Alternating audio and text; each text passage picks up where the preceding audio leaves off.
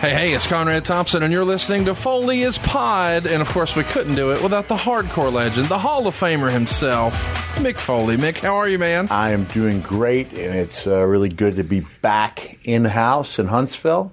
Right? I mean, last time when we did was in Chicago. Yep. Money from Mongo.com. And hey, I just wanted to let you know, I am going to follow through with the autographed Dick Butkus poster. Awesome. It's heavy because it's, framed and it's heavy and it's on Long Island. So what I will do is I will make it part of one of those virtual signings. There you go. I'm doing on October 13th, and I'll just say, hey, this is for Mongo, and I'll ask them to waive their fee, and we will try. It's something that's been it was over my bed for over 30 years. Wow. And then the story I shared about Hall of Famer Dick Butkus having the poster in his trunk of his car for 18 months. It's tremendous. It's got some history behind it. He did a nice signature, big, with the silver Sharpie. So it's a quality piece of memorabilia. But it's nice to be here, right here in Huntsville, Alabama. I love the cheap pop, baby.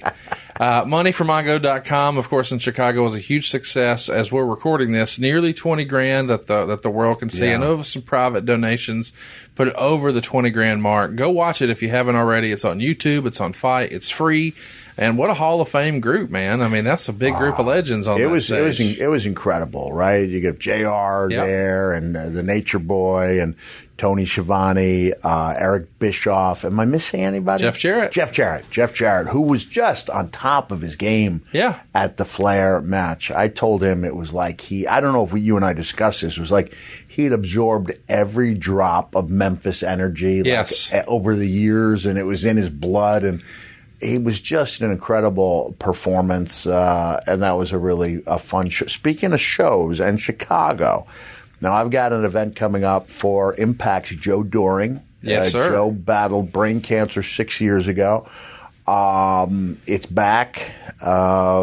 He does have health insurance, but as we both know, man, you're talking about cancer, and now you lose your ability to make a living, and the costs still add up in a hurry. So December 4th in West Chicago, which is a suburb of Chicago, about 30 minutes away, the Nice Day Tour, we're just doing this as a straight donation, 100% of my proceeds. The club takes their percentage, but 100% of what I bring in will go directly to Joe to offset those costs. So if people are interested, you can vouch. It's a good show. Yeah, fantastic. Good show. It's always picking up little things, little pops, and interchanging new stories with the tried and true.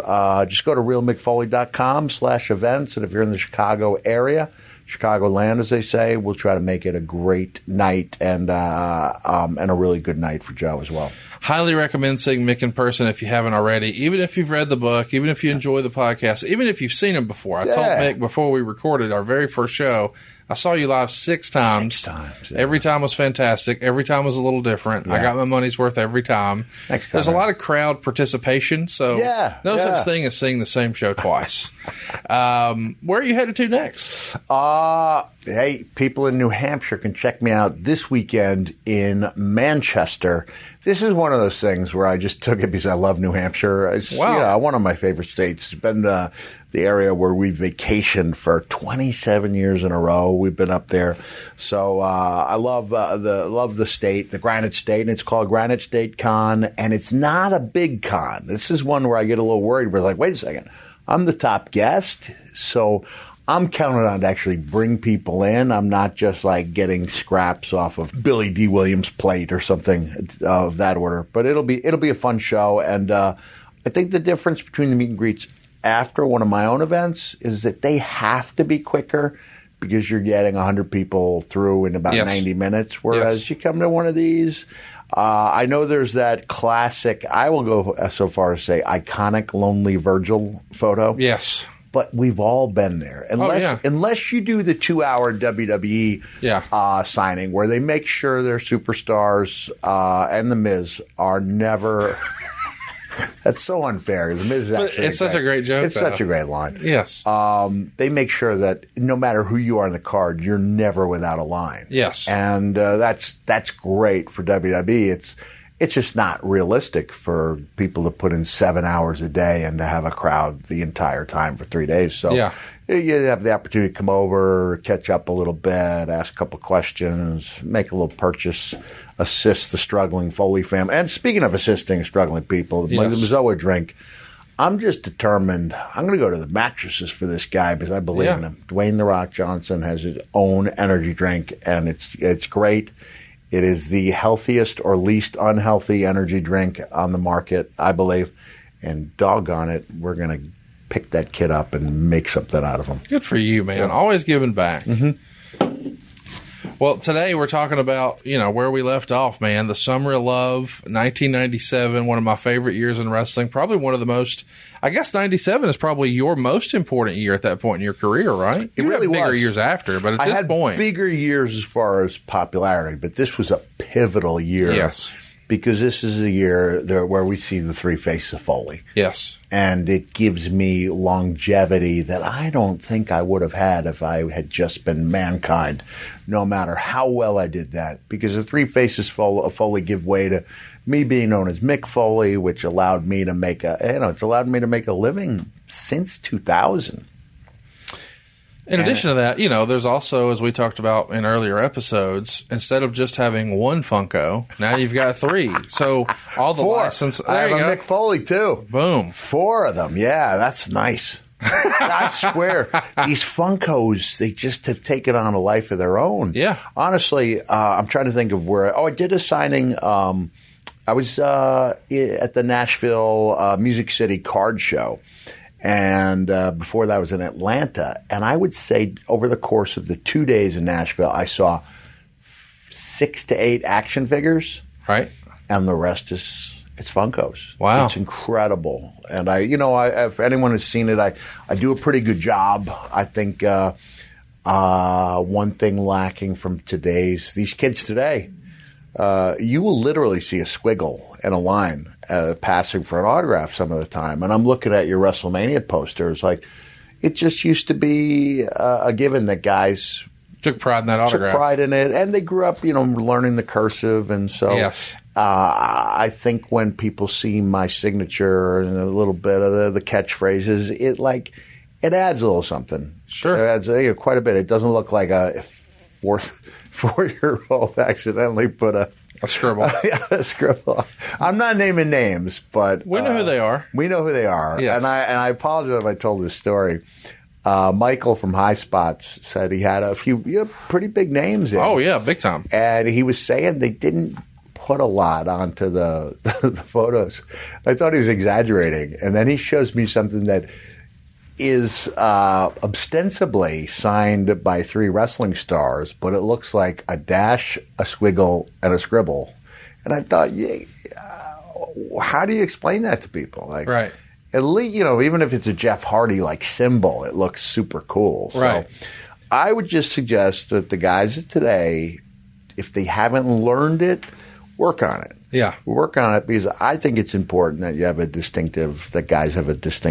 men and women have a distinctive signature.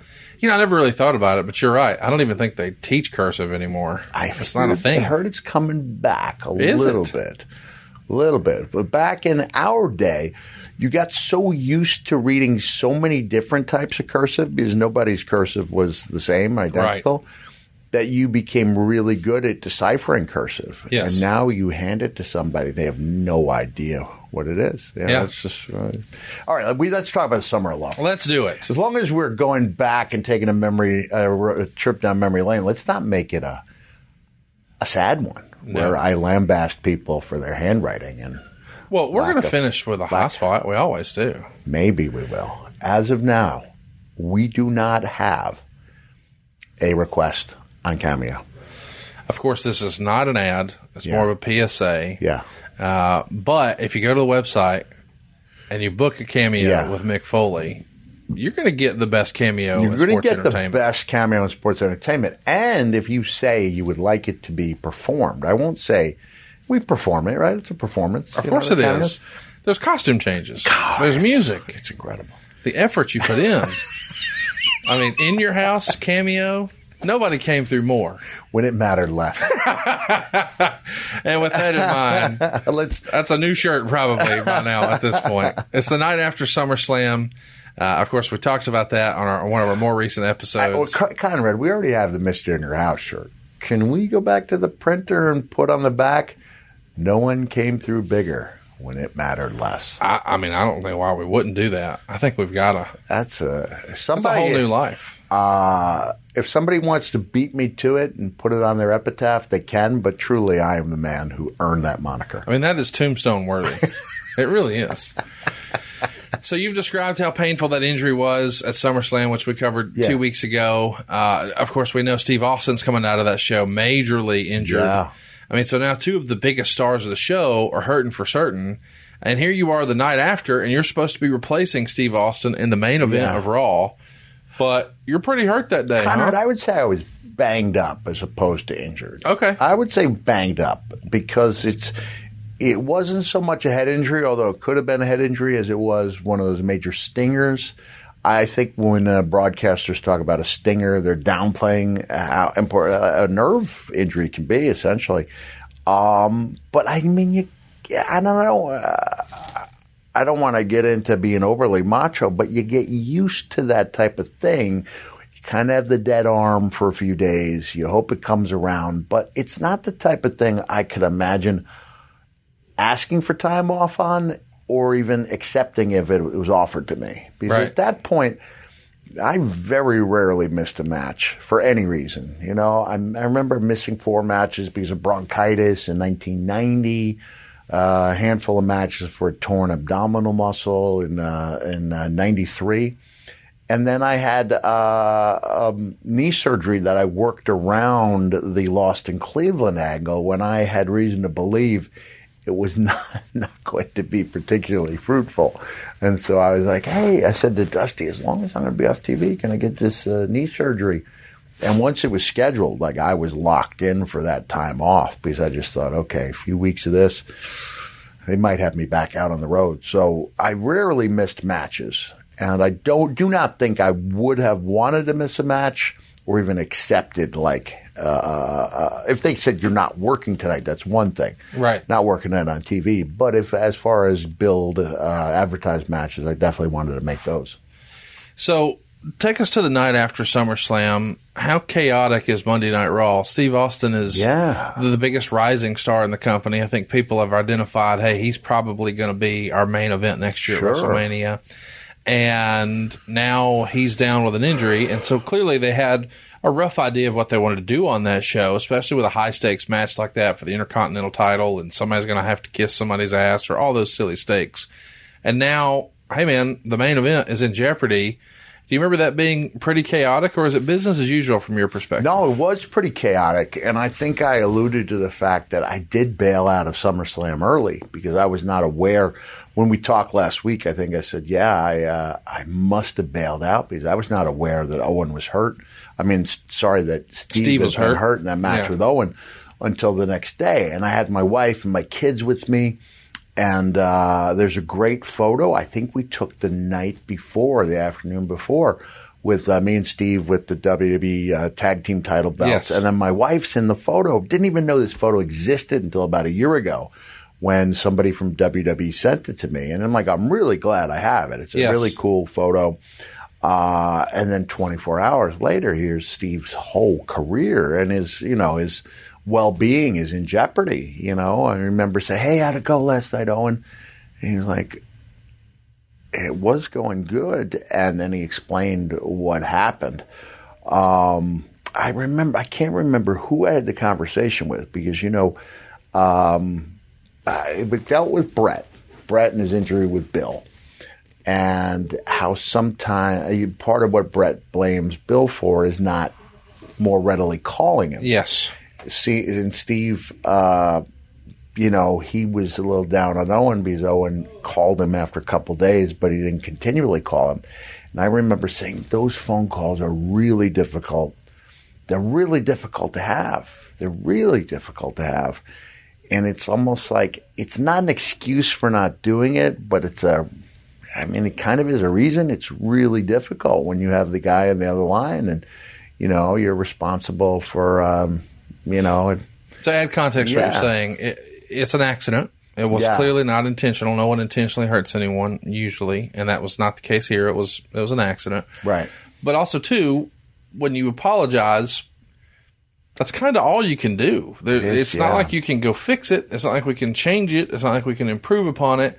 But it is just sort of wrestler etiquette to just call and, hey, man, how you doing? Is there anything I can do? Even if the answer is always the same, to just do that several times, right? That's where the texting and social media has made life a lot easier for the guys. Somebody's having trouble, you can reach out to them that way. I think over the course of my career, I wrote 4 handwritten letters to people who were struggling physically, emotionally. And the handwritten letter is a big deal, even back in the day when people wrote the handwritten letter. But text messaging is not. It is a substitute. It's not as good or as solid as a handwritten card, note, probably letter. In cursive, too. If I had in cursive, in cursive. It's well documented. Jeff Jarrett's pretty open about his struggle and his, I think, victory, with absolutely. alcohol. And I remember he and I talking for a long time because I'd sent him one of those Foley handwritten letters when he was in rehab, and he just said that meant a lot. Like, it meant a lot. So there are different ways you can connect with people. And Steve was hurt, that Owen did not do more. I go with the school of thought that the one phone call has to be enough. Yeah. Because it's so difficult. This is a completely different subject, but Brian Hildebrandt, who is a dear friend of mine and a lot of people who are in WCW, refereed as Mark Curtis and was Jimmy Cornette's right-hand man in Smoky Mountain Wrestling. He passed away 23 years ago from cancer. And you would call, and it was the toughest call, hey, Brian, how you doing? Not bad. And you're like, you're almost hearing the seconds tick away. Like, this has to be something of substance. I can't say, hey, just on the way here, I ordered some Grubhub for my mom. And that can be a 1-minute call, Right. Do you need something to eat, Mom? Here you go. And then call back. Here's the delivery time. But when you're on the phone with somebody, it has to feel kind of substantial. And it's just, it's a difficult, it's not an excuse for not doing it. I owe Terry Funk a phone call. And there's a great photo I just saw from ECW where the kendo stick is being cracked over his head. Like, you can see it actually snapping. And I'm hesitant to share that because that is collectively part of the reason Terry is where he is, because he took so much punishment. And so I think to some degree we all feel for someone else's injury. But in the case with Owen and Steve, I mean, Owen had done that type of reverse pile driver quite a bit in Japan, but you can clearly see that Steve's head is hitting the mat. And that's one of those things where you are depending on the illusion of it, and there's very little margin for error. I think that's one of the things that worries me about today's product. There are so many moves that depend on the illusion of having someone dropped on their head, and there's really very little margin for error. And in that case, Steve paid a heck of a price for it. Yes. We had to regroup. I would have preferred not to have been in that night's main event. I wasn't at 100%, but we were going to pull together and do what we had to do.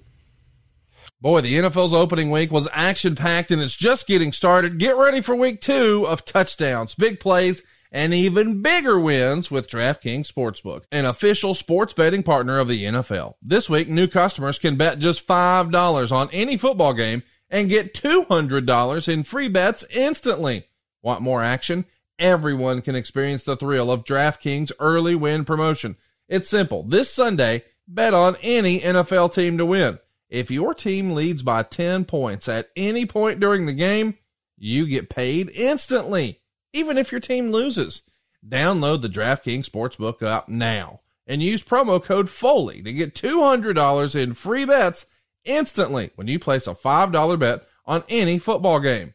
That's code FOLEY only at DraftKings Sportsbook, an official sports betting partner of the NFL. Minimum age and eligibility restrictions apply. See show notes for details. Well, let's talk about the tag situation for a minute, because you mentioned having that photo taken. You guys are the tag champs. A hilarious photo that I'm sure we'll insert it. Yeah, we'll try to throw up. I want to ask though, did you have an idea where that was going to head had the injury not happened? Like, what would have been the original payoff and storyline? Man, this is still in line with the Canadian-American storyline. Mm-hmm. I don't remember what made it personal between Steve and Brett until Owen started wearing the, Owen 316, I just broke your neck. I don't remember what the angle was, why it was Steve and Owen, stemming off from the Canadian versus American thing. So I guess the question I have here is, we know that the rumor and innuendo is from the Observer that Shawn's heel turn is going to wind up costing you and Steve the tag titles, and that's going to go to Owen and Davey. Did you think that would spin off into Shawn versus Austin, or did you think it would spin off into you versus Shawn? I never saw. Man, now I've got to get my dates figured out. The Sunny Days that happened in June. Adam in June. Now we're talking July. August. I did not know that Shawn was back in the plans. Okay. We'd have to have a timeline to see when he came back with DX. Because when Shawn came back, he came back better than ever. But he wrestled Austin in June. Okay. At King of the Ring. We did. Yes. And then here in August, of course, at SummerSlam, he was the referee in the main event. And now in September, he's going to be main eventing against The Undertaker at Ground Zero. So that's where we're headed. Okay. But it does feel like if he's going to cost you, if the story was going to be he costs you and Steve the tag titles, well, then one of you has to go hook up with him from there. It doesn't feel like that would just transition right into The Undertaker, but of course he had just cost The Undertaker the world title in the main event. This is I'm going to word this delicately, but I think it's safe to say that historically the same attention that has been paid to the WWE title has not been paid to the tag titles. Yeah. I can't see costing someone the tag title being a main event like Austin and Shawn. Oh, yeah. I just can't see that being the impetus for a feud. I got you. I just want to throw around the word impetus. I like it. And you did it. It's a $5 word, and I like it. So the Raw from Bethlehem features Austin and Owen being built like it's going to happen in the main event. But, of course, you step in. It's you versus Owen. This is where I stopped reading the notes.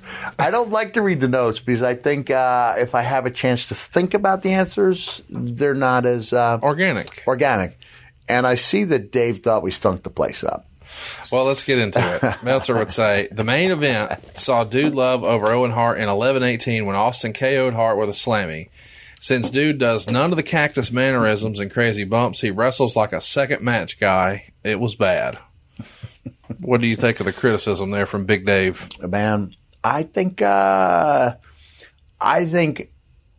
Jim Duggan still has big lines at conventions. Yep. That 4-star wrestlers don't. Yep. Because he was a heck of a character. Yep. It was a different era 25 years ago. Dude Love was a largely character-driven performer, and he wasn't supposed to be. I'm still trying to feel the character out because at one point Vince wanted the transition to be complete. This is the evolution, you're Dude Love from now on. But I think by the time SummerSlam rolls around, we realize that we don't know the Cactus is in the works because I think Vince was still holding out. That was like, that was a caveat he was not willing to comply, because Dude Love in a way was his baby. Yeah. He heard about it through Bruce when I was having the conversation. So it's Shawn. A WWE deal. He brings it back to life. Cactus Jack was a WCW deal. I had a little issue when they did a special on me as Dude Love, and Vince himself said, after experiencing a modicum of success as Cactus Jack, and I'm thinking, Cactus was as successful as he was allowed to be, you know. He main evented pay-per-views. Yeah, it was a really good run, and it was a character that helped elevate other characters. So I would saying modicum of success is a little unfair. But I understand that's his, Cactus is not his baby. So yes. I don't know if Cactus is in the works. Maybe it was, but I wasn't privy to that. But there had to be a reason.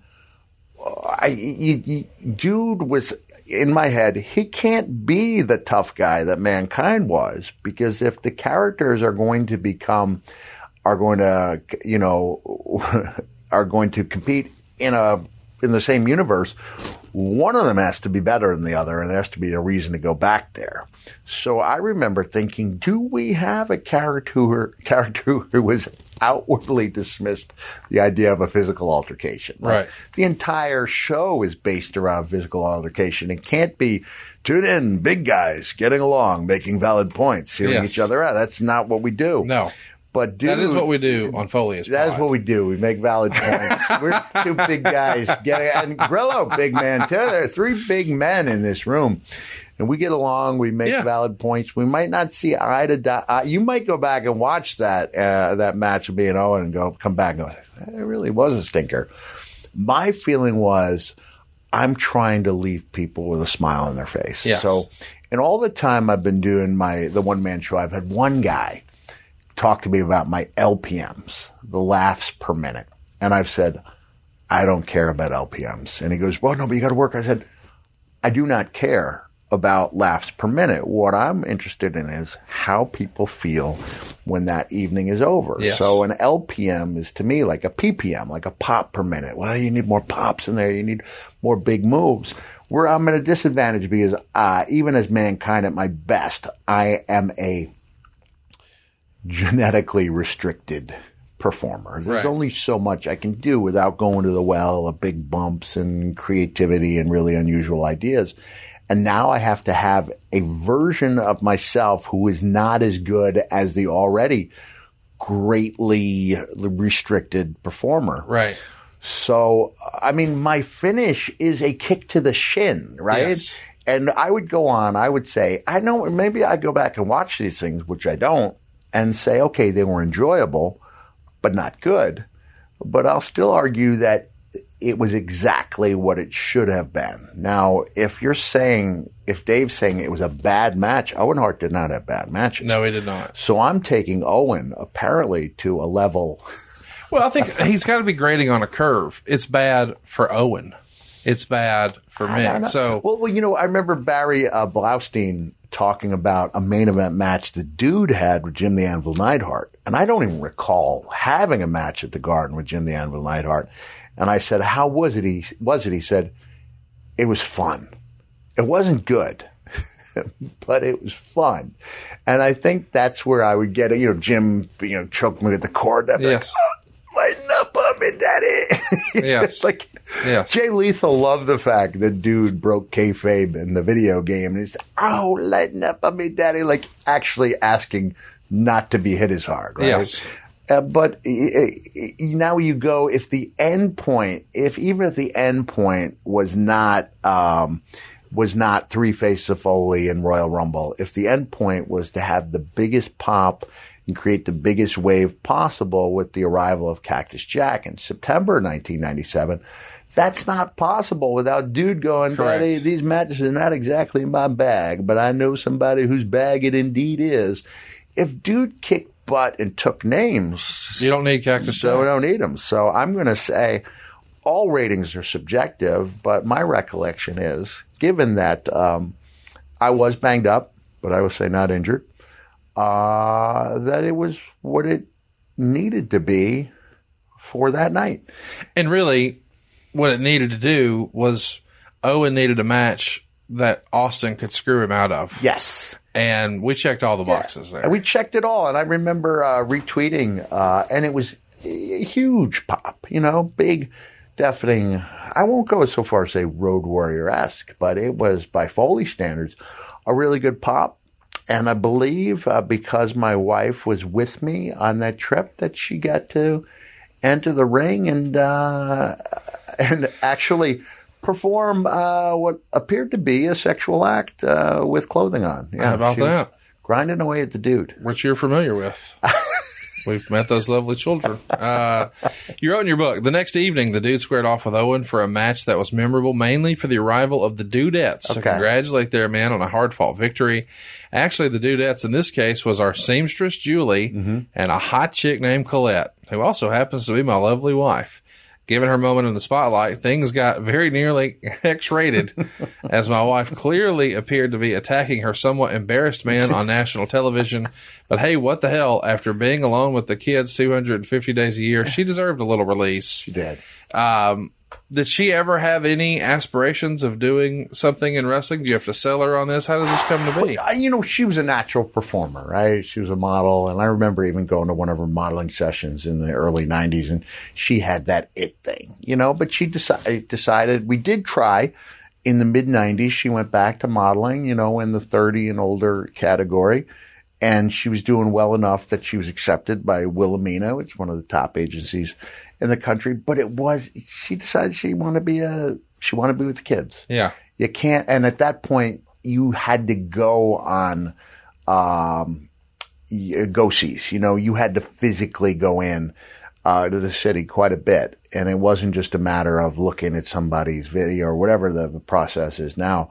It was really time extensive, and the jobs that were landing were not worth her being away. I was going to Japan about 10 days every month, working every weekend. So, tough to do. Yeah, it was tough to do both, but she had a chance to do it, and she really enjoyed it. So when she had a chance to do her few things on TV, she, really bit into it, but it wasn't like a bug. It wasn't like she ever said, hey, could I do more? She did one little thing with me in ECW. She did something to Joel Goodhart's TWA where she, helped, escort me back after I'd done the hangman and the barbed wire. But I think those were, and then of course she was in Beyond the Mat. And, yeah. Holy Foley, the wife swap. So over the years, she's done little bits and pieces, but never had a desire to be. Wife Swap was a TV show on ABC. I just want to make sure everybody understands what we're talking about.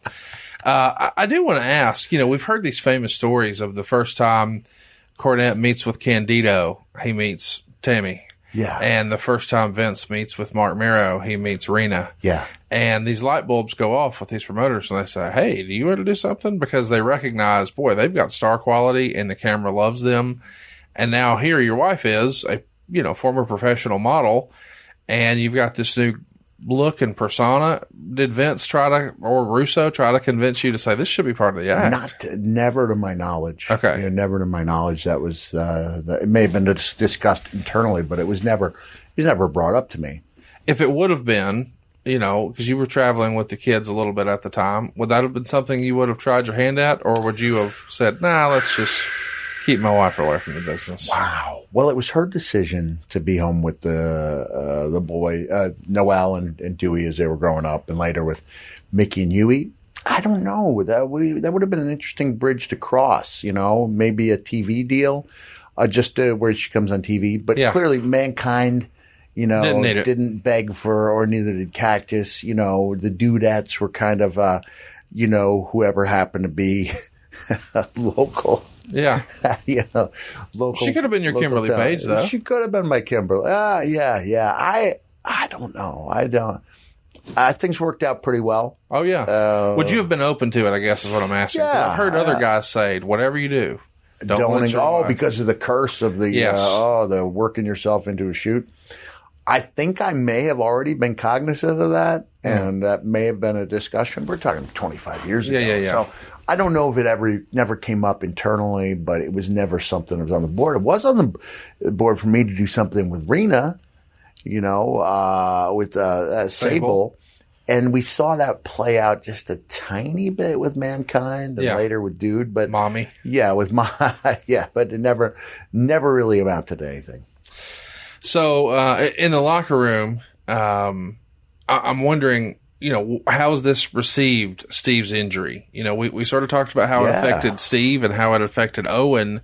And boy, this sounds negative, but a lot of times when a top guy goes down, and we just saw this past weekend with the Dallas Cowboys, Dak Prescott goes down. Now there's a new kid getting a new shot. You know, it's unfortunate that Dak's hurt, but it does represent opportunity to other guys.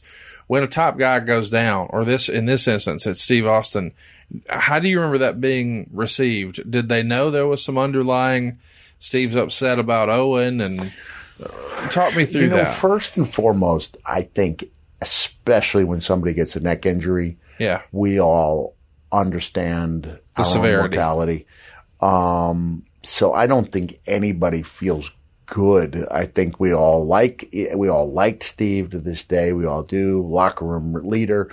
We're battling for our lives, our professional lives in the Monday Night War.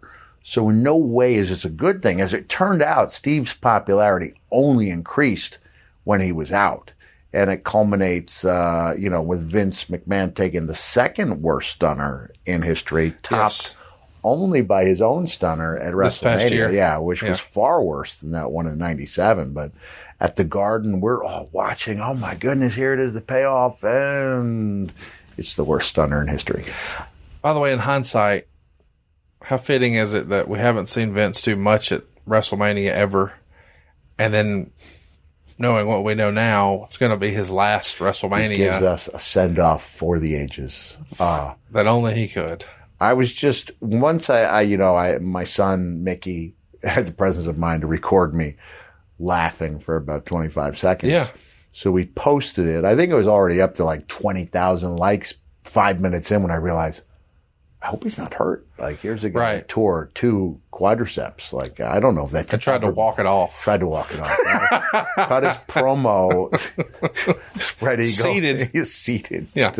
Still cut his promo. But going back to the Steve situation, I think we all realize it's an enormous hole that on the roster. It takes what had been a really good, feel-good moment at SummerSlam, which may have been the night, many gimmicks, but still it was, I thought it was a really successful pay-per-view and people enjoyed it. It was a financial success. And here we are the next day in Bethlehem and we're without our leader. Right. So, I mean, I'm happy to do the main event, even if it was a stinker. And Steve was there to hit Owen with the slammy, which is crazy. This is the night after the injury. He didn't want to lose that spot, baby. Just crazy. Yeah. I mean, looking back at the gimmick, it was a butt kissing thing. Yes. So think about the courage it took for Steve. You look in, the roll up. It was not great. It was not great. He couldn't do anything else. Any other sport or business. It's over. It's over. Boom, strap down, match stops, this and that. And it's like, we're going to continue. Owen's going to buy time until Steve can make his way over and roll him up. So you don't have that work. And what are you going to do? You couldn't have that character kiss someone's ass. No. Yeah. No. So I guess what I'm trying to ask, and boy, I'm not trying to be negative here, but sometimes in wrestling, sounds to me like you're going negative. Well, because I know this is going to get quoted and spun into me dumping on somebody, and I don't mean to. Seth Rollins. So Seth Rollins, you and I both believe to be one of the best wrestlers in the world, but he did have a couple of guys he worked with who, for whatever reason, got hurt. Finn Balor got hurt, Sting got hurt, and so there started to become a narrative online, and I don't know what the locker room felt, but there was a narrative online that, boy, maybe Seth isn't as safe as we thought, or whatever. Can I interject myself in there? Well, I just wanted to ask about Owen, because Owen in this moment is one of the most beloved figures in wrestling, as we're talking now in 2022, and amongst the locker room in '97 he was. Did anyone feel that way about him at all, or did everyone just unanimously say, "Oh, it's an accident"? If there was any knock on Owen, I did not hear it. Yes, I did not feel it. Owen, I mean, like I said, Steve's head was out there by a few inches. Yeah. Which is why it was so surprising, because I'd seen Owen, in New Japan. I'd seen Owen in as the Blue Blazer earlier on in WWE, which was like a toned down Owen. We all knew what he was capable of. Saw some of the stuff after the fact that he did in Calgary, which was just mind blowing by the standards of the day. and he was an immaculate performer who always had, his opponent's well-being at the front of his mind.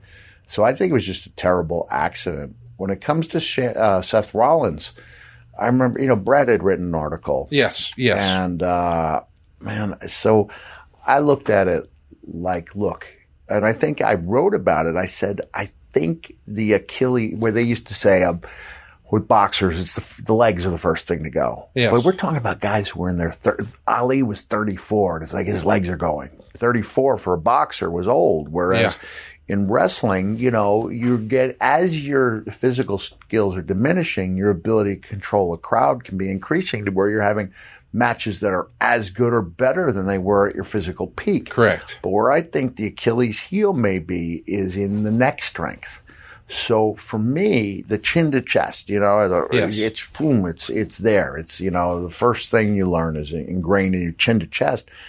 But I would see now that I was getting my bell rung by moves that were normal moves. Yes. And I just speculated, I can't prove this, that it's like, instead of being here and now if you go back, you're making a little bit of contact. But as that neck strength goes, you take that bump, whether it's, a buckle bomb or a rock bottom, and just because of natural aging, you just can't hold it. So to me, there's no other reason why Undertaker would have suffered such a debilitating concussion at Mania against Brock.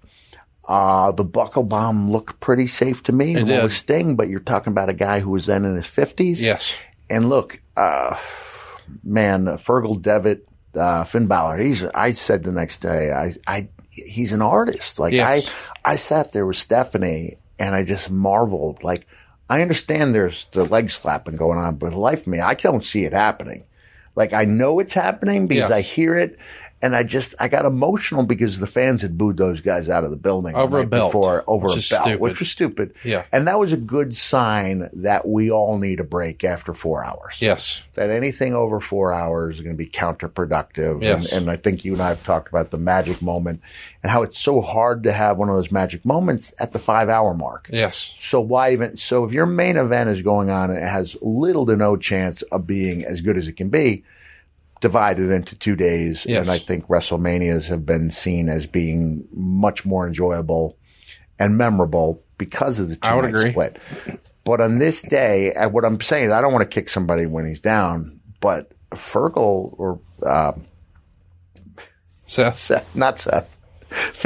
Finn looked backwards on the look, part of what we need to do in order to keep pushing the bar is to take normal moves that are relatively safe in ring and increase their danger by doing them on the side of the ring, or on the barricade. And there's just not much room for error. And in this case, Finn looked back. So instead of landing flat, he's landing more on one shoulder blade than the other on an angle. And that's where the labrum gets torn. What a testament to that guy, that artist, Finn, that he's able to complete a 26-minute match and a damn good match that the fans, turned on. But I remember going up to Seth and saying, I did not know Seth that well, despite the fact that he's, Becky's significant other, and I'm tight with Becky. I still don't know Seth that well. Went to see Lion King with them at the movies, so I really like Seth. To me, he's my second most valuable player in the business, male performer. I'd go with Moxley as my first. And that's not even based on Seth quietly has had a wrestler. He's had an amazing year. He reinvented himself. Yes. Going back to Moxley, it's the idea taking on all comers, looking like a real world traveling champion. Especially given current circumstances. Yeah, it's amazing what he's done. But Seth Rollins, he reinvented this character, which a lot of people were doubting. The laughter. There's a great clip, by the way, which I think we can find of Santa himself doing the Seth Rollins laugh. Can we cue that up? We do have that? Okay, let's roll that.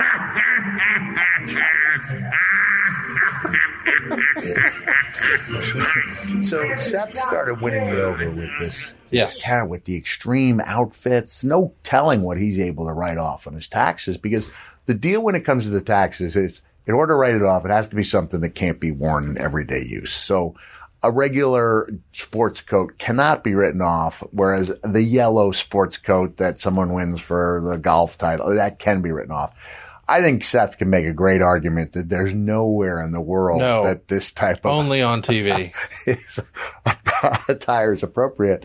So anyway, just setting the table, saying at this point, this is 6-7 years ago, 2016. Yes. I don't know Seth particularly well, but I said, Seth, I see, man, you're kind of taking a beating. He's like, I know. I said, how would you feel if a wrestling legend were to write an article in your defense? And he said, would you be that legend? I said, yeah. And he goes, I'd really like that. And so we can go back and find it. But in no way, shape, or form do I want to be at odds with Bret Hitman Hart. Although Bret does not write his own songs for Cameo. No, he does not. Okay. I think he'll even admit that. But I don't want to go head to head with a guy I like and admire like Bret. But because Bret's opinion carries so much weight, I just felt like if I've got another opinion, that I needed to share it. So no, I don't think Seth was dangerous. I just think by the nature of the business, injuries are going to be more plentiful.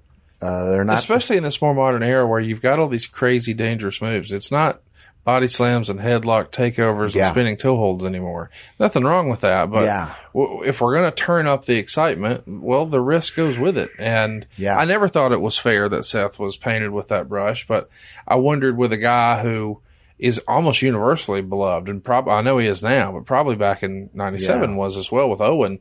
That didn't affect him at all. No one saw him as that. It was an anomaly. It was the exception, not the rule. That's the way I believe it. Okay.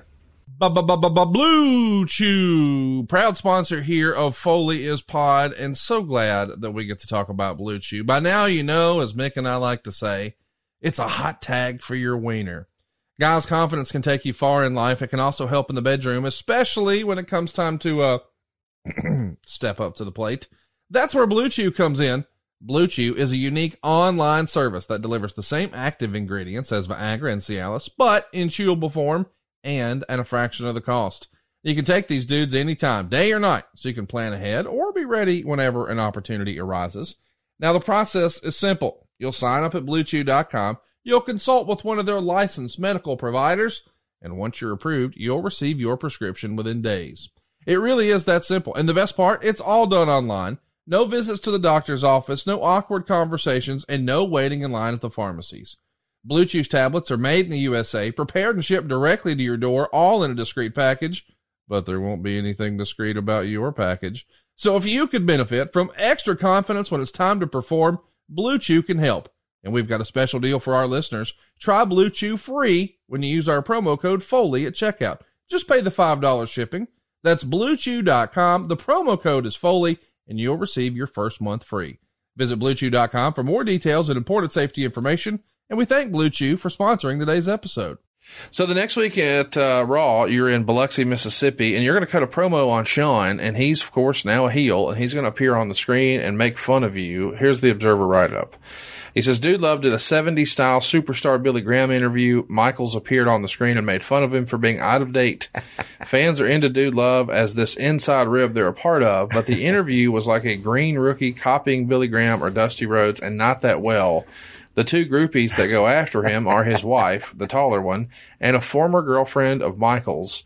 What do you remember of this promo and this night? Well, Dave was really down on my work. He did not like Dude Love. Well, you know, it's funny. After all these years, Undertaker will admit the character he did after all the business he did with Mankind and, you know, riding together with Cactus is like, now he's this guy. So yes. Dude wasn't everybody's cup of tea.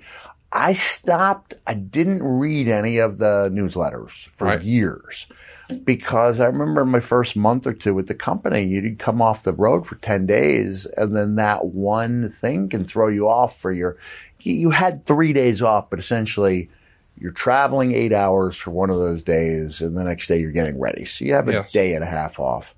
And there's no way as a dad I could justify not being the best dad I could be because I happen to, read a... You don't want to be in your head. Yeah, I don't want to be in my head, whether it's deserved or not. At this point, I got 12 years in. I know when something's working. Yes, and you do. So Dave will say the fans are into Dude, and it's like, we don't have Billy Graham to compare it to. And Right. I'll say, you've seen me do Dude here a lot of times, right? Yeah. It's like anything, you get better with repetition. It's a character that's not, unlike the other characters, Mankind and Cactus, who are a dial up to 11. This is a fictional character. This Yes. is not me in the least. This is me pretending to be cool. And it's accepted by fans as kind of a fictional portrait. So, to me, Biloxi at that point was one of the few places that I could go to with my family. So we go from being in flying up there to be part of the SummerSlam, and then we go to Santa's Village. We come back, and now it is a drive to Navarre's what, 3 hours? About 3 hours from Biloxi. Now, unbeknownst to anybody, did you know the injury I was working through that day? No. A jellyfish to end all jellyfish stings. I go out, we buy those little paddle bicycles where you're floating on the water, Yes. the three-wheelers. I dive underneath. We go to the ocean before Raw. I dive underneath so I come up, and I feel this unimaginable pain. In Biloxi. So bad that I wondered if a child could have survived it. Like, it just hurts so bad that you can barely move. And when I dragged myself up onto the shore, there are lashes wrapping. I remember taking a shower in Biloxi. Literally, there are tentacles wrapped around. I have no idea. I can only think it was a man of war. Now, someone might say man of war wouldn't be there in Biloxi. I can only tell you, as a guy with the fairly high threshold for pain, that it was nauseating how bad it was. I was asking for the meat tenderizer because apparently meat tenderizer works on. We didn't have Adolph's meat tenderizer just hanging around the beach in Biloxi. I don't mean to get too personal. Yeah, but no, I didn't. Did you ask Mrs. Foley to pee on you? Because Chandler Bing peed on Monica in Cheers, right? Yeah, and they Friends, maybe. Friends. If it happened in Cheers, that's a different circumstance. Maybe on DVD, I'm not sure, but because Joey got stage fright, couldn't pee on Monica. Chandler did indeed, and they just decided not to talk about it. Like it was this horrible thing. It was like from the crash landing in the Andes where the survivors had to eat each other to survive. It was kind of long. I just know at a family outing, it could be hilarious. Is mom peeing on dad? Yes, brother. Mom is peeing on dad. Yeah. And it would have been completely justified. Yes. And I can't tell you, my wife would have gone that extra mile. The type of person she is. She would pee on me in a heartbeat if I needed her. I hope we clip that and use it forever. So you said a minute ago you're in the shower and you had tentacles. You just meant the scars or the wound. Yeah, not the actual. The thing let you go. But the wrapping around. Did you feel it wrap around you? Well, it felt like the harshest whipping type of thing I could imagine. Almost paralyzing in scope. And it was clear that I'd been through something when I got to Biloxi. So, and you still had to go do your job. I still had to do the job. And I do believe I wrestled as Mankind against Sean. And that's exactly right. And we did have a good, albeit short match. But if Dave says it wasn't good, he's just flat out wrong. I mean, I think that's pretty cool that you're going to come down with a trash can, toss it in the ring right away, and you guys work it over early. Then you get the mandible claw on him while in a trash bag. Yeah. And a lot of the match commentary is spent talking about, Extreme and ECW. And of course, this is because Jerry Lawler is going to be taking on Tommy Dreamer at Hardcore Heaven. But it's interesting that this is happening for you at this point, because this is the first time we're seeing you really go back and forth in the same night. Same night, yeah. Yeah, so we had seen, when you're at the top of the cage and you rip the thing open and you see your heart tattoo or scribble as you described it. But this is pretty innovative. I don't think anything like this had been done in wrestling before, had it? Not that I know of. And it was innovative. And I think I said on a previous show that if fans found out they were not getting Dude Love, they were a little let down because this is the feel-good story. And I realize now when I question whether Shawn was there or not, clearly I was off because he did come back as a heel and he was an excellent heel. So I guess the time off after the Brett blow up was pretty minimal. Yeah. But I remember Corny coming to me and saying, your ship has just come in. And what he meant by that is that Shawn had left the company. And so it was at that point a boom, a little, a bump up the roster. So you had a phenomenal match with Shawn at Mind Games in '96. Meltzer loved this rematch here. Lots of brawling, brutal moves, including Shawn bouncing your head off the post a few times, a back suplex onto the announcer's table when the table doesn't break. I think fans have an idea, but most of us have never been slammed on an announcer's table, much less one that doesn't break. Does it hurt more when it doesn't break? This is circa 97. Yes. They didn't have the new tables in there, right? Yeah, I think these are the same kind that wooden, we were familiar with the little cover, and then there's the monitors. But I don't know that we're all the way in full breakaway mode yet. It seemed like a back suplex should have broken a standard table. They do hurt more if they don't break. Yeah. Yeah, the break kind of cushions the fall, and you want it to happen right in the middle. Yes. Because it's a more aesthetically pleasing break. I mean, these days, if you break it like 2/3 of the way down, most fans will see it as a botch. And I think most wrestlers will respond to it like it was. Like the table leg happens to be in a little bit, you hit it, it breaks kind of. If you don't go right through that bad boy, it hurts more, injuries are more likely, and you will be ridiculed in the newsletters. We should mention that during the commercial break, Shawn does an elbow drop off the apron onto the table.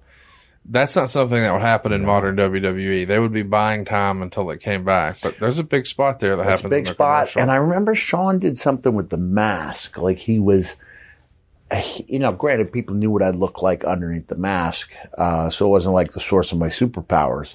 But he had the mask and he was like ridiculing the mask itself by acting like he was afraid of it on his hand. And he was a great interpreter that way, right? A great, a guy who could play off anything, including a mask on his head. Hunter and China come down to join him during the match, so we really start to see, hey, they're going somewhere with this. Yeah. And during the big brawling segment, JR actually brings up Cactus Jack. So this might be the first time that we get an inclination that, hey, well, that hasn't been acknowledged on TV before. Maybe we're going to see something else here. I'm going to go out on a limb and tell you what used to drive me freaking crazy is I remember being backstage at WWE and Wade Barrett was a big Cactus fan. And Wade Barrett would go bang, bang, and he would drop the elbow and the fans would chant Cactus Jack and our announcers wouldn't acknowledge it. And I'd be like, I'm in your Hall of Fame. Like, I'm right here. Yes. If you're going to acknowledge the Luthez president, I'm not saying I'm Luthez, but I'm a WWE Hall of Famer who's being, spotlighted. Paid homage to, Yeah, paid homage to. And I was like, whoa, did someone not get the memo that I don't have heat with the company, that I'm actually backstage? And I was like, I don't, for the life of me, see what the rationale is behind not acknowledging it. Maybe my pet peeve. Maybe Undertaker was producing the announcers and he just forgot. He's done that before. Has he really? Well, he didn't remember it. Hall of Fame. It was a. No, we're not going there. We're not going there. We're good. You saw us together at Flair's last match. I'm just kidding. Come on, Conrad. So come on. Shawn's bleeding, and all of a sudden, down comes Rick Rude. And boy, you hadn't seen Rick Rude since your WCW days. What did you think about Shawn being brought in or Rude being brought in as Shawn's insurance policy? This is quite the presentation. Hey, Rude, what an amazing worker he was. Yes. Career cut short because of a back injury. Only guy to ever appear, I believe, on both WCW and WWE the same night. Because I get credit, people give me, credit for missing one day of work, when Brett, after the screw job. Rude basically took off, didn't he? Yes. That was, and then, they replaced him the next week. Ultimately, he hadn't been there long enough for that to, be really that meaningful. But I loved Rude, and I really liked him personally, and it surprised a lot of people that he and I were really good personal friends whose wives kept in touch and who came, went over each other's house for dinner and things of that nature. And I understood, a universally respected guy, a good guy to have in the dressing room. And it was just an indication of, how much the company was going to invest in that faction. I mean, let's talk about it. This match is the creation of DX by and Pretty large. Much, yeah. And Rude crushes you with a big guitar shot, or not guitar shot. I got Jeff Jarrett on the brain. Chair shot. So this is going back to the same type of chair shot, I believe, that I took the ridicule for when we covered TNA. Yes. With the not blocking at all. And it's like, guys, a magician's not supposed to reveal his secrets, yes. right? But when people are worried about brain trauma, and I can assure you that 9/10 of that, it was blocked. Yes. I was good at a few things. One of them was getting that hand up there in a hurry to where most people didn't see it, especially depending on I'm almost sure it was the baseball swing type of shot, but it's amazing that this is happening so close to SummerSlam, though. You're getting the cage to the head, now a big chair shot. And you're switching between being Mankind and Dude Love at the house shows in the next week, battling Hunter in False Count Anywhere matches, tagging with Undertaker and Goldust, and a 6-man against Brett, Bulldog, and Pillman. As Dude? Yes. On Raw from Atlantic City, you and Taker are going to team up in the main event to take on Shawn and Hunter. DX is really starting to take shape. At this point, they're trying to move Hunter up. Of course, famously, he was probably supposed to win the King of the Ring in 1996. It winds up being Austin's turn. He gets the nod here in 97, but sometimes the King of the Ring doesn't actually mean anything long term. But to be tagging with Shawn against Mankind and Taker, well, now that's a big vote of confidence for Hunter. Wouldn't you agree? I would agree that we still did not come up with a reason for Undertaker and Dude to be teaming. No, we agree. There was never any mending of the ways, right? I'd say the King of the Ring tends to be what you make of it. Right. Booker, for example, Owen, they would be the two to me, with all due respect to King Corbin. I think Booker and Owen played it up the most. And sure. Owen made such a big deal out of the Slammies, which he wasn't even nominated for in '97. But went up there and claimed it for best bow tie anyway. One of the great acceptance speeches. I did it, Bulldog. You might have 2 titles, but you don't have 2 Slammies. And then ended up dumping 10 pictures of Ice-T on Leon White in the process. Great story in the archives. Go check it out here on Foley's Pod. This tag match we're talking about is most remembered for Rick Rude once again using a chair, this time to absolutely destroy The Undertaker. Undertaker does a big-time blade job here, a lot of juice. Ooh. We didn't see a lot of blood in this era, but there is a ton here. And this is after the WWF has been taking WCW and Ted Turner to task about their blood. And now here's like a new level of it on and TV. It's Rude. It's Rude's chair shot? Oh, you're right. It's Shawn's. Shawn's, okay, which makes more sense because yes. they head into SummerSlam. Yes. And they have a really good rivalry and a good build. So I guess. Well, the chair shot happened at SummerSlam, the first one. Okay. But here we are again in Raw. So you're right. It's another crazy chair shot on The Undertaker, but this time with a ton of blood and not on the pay-per-view. But on TV. Yeah.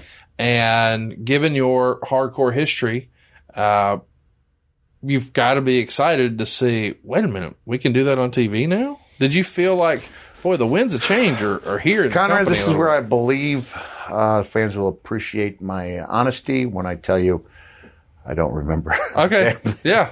A damn thing about sure. it. I should remember main event with Undertaker. It was a hell of a chair shot and a lot of blood. A lot of blood, okay. Yeah. Okay, guys, got some big news for you. A day one sponsor for us here on the program. Chili Sleep is now known as Sleep Me. That's right. Sleep Me is the new home for Chili Sleep.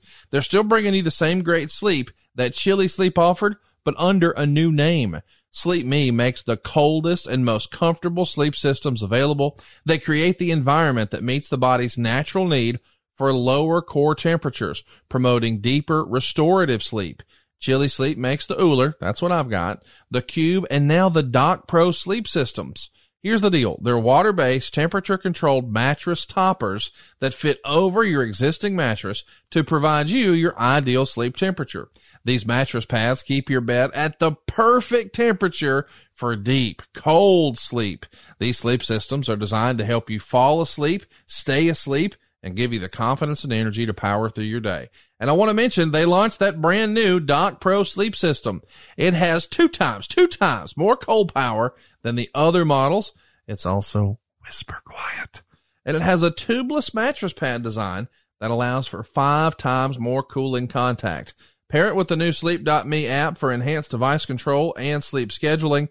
Head on over right now, sleep.me/Foley to learn more and save 25% off the purchase of any new Doc Pro, Cube, or Uller sleep system.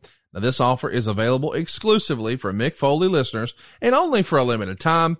That's sleep, sleep.me/Foley to take advantage of our exclusive discounts and wake up feeling refreshed every day. Seriously, y'all, it costs nothing to look, as our old pal Jim Ross says. Go take a look, sleep.me/Foley.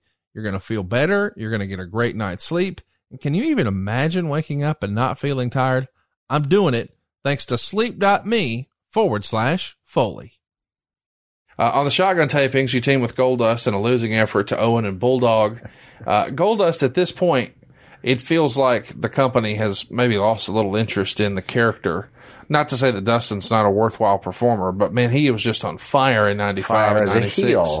Yes. People are afraid of that character, maybe afraid of what it said about themselves. Yes. I mean, the double entendres. Imagine how that character would be debuted today. It would not be nearly the same reception. Yeah. That says a lot about us. About us and where we've come as a society in 26 years. Yeah. But yeah, that scared a lot of people. It was a great character. He always had the famous quote from Hollywood production.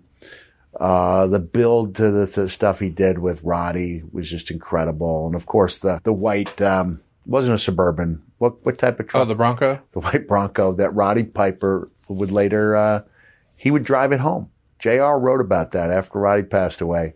Roddy asked what they intended to do with the Bronco. They had no idea. He said, "You mind if I keep it?" So they canceled Roddy's flight back to Portland, and he drove the white Bronco from Los Angeles to Portland. How about that? Yeah. I mean, if I know anything about Mick Foley, he said, "Hey, can we do one of those car matches with a van? That'd be great. Some tricked out speakers, hypothetically." We got a red Chevy Venture. So you wind up defeating Rockabilly on Friday night's main event when Raw is preempted. And we're still a few months away from Road Dogg and Billy Gunn becoming the New Age Outlaws. But boy, after a great run with the Smoking Guns, poor Rockabilly. Well, Rockabilly comes out with the bedazzler. Right? It just says Rockabilly. Well, there's just an example going back to Dude trying to find his feet. Now, yes. Dude was finding his feet with a push. Yes. But Billy Gunn, was clearly, a talented guy, Smoking Guns, is like the end of that era of, he was a veteran then, and he's on TV now. He's on TV now, and he looks better than he ever did. Yes. And he's on TV, and largely because of the success of, the New Age Outlaws. Yes. And the alignment with DX. So he was a guy trying to find something, and then he and Road Dogg have a couple of matches on the road, and they click. Yeah. Matches against each other. Before that, I remember, Jim Neidhart was back, and, Jim had been in WWE in the era where the matches were not as competitive on TV. And he's given 15 minutes with Road Dogg, and he asks him, do you think I can just beat you up for 15 minutes? And Road Dogg said, "Yes, you can." Like, that was where his character was at that time. Yeah. And then when those guys got together, that spark was just about instantaneous. But again, it's a feeling out process when you're trying to, connect with the audience, and you don't know what works unless you find out what doesn't.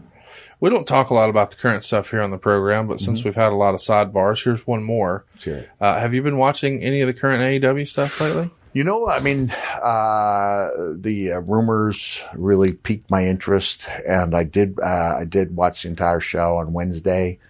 So what do you think about Scissor Me Daddy?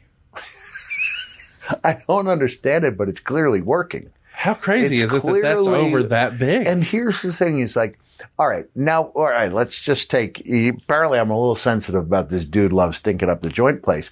No one's paying to see Danhausen have a 5-star match. No. They are paying good money, and especially in merchandise. Clearly, people love this guy. Yes. And they are paying, they want to see him because he makes them smile. Yes. And he makes people feel good about wrestling and the time they've invested. Like Orange Cassidy. Yeah, exactly. Now, without Danhausen referring to Billy's boys as the Ass Boys. Yes. Then there's no Scissor Me Mr. Ass, right? Or Daddy Ass. So this is Daddy Ass as opposed to Mr. Ass. So this is clearly the gift that keeps on giving.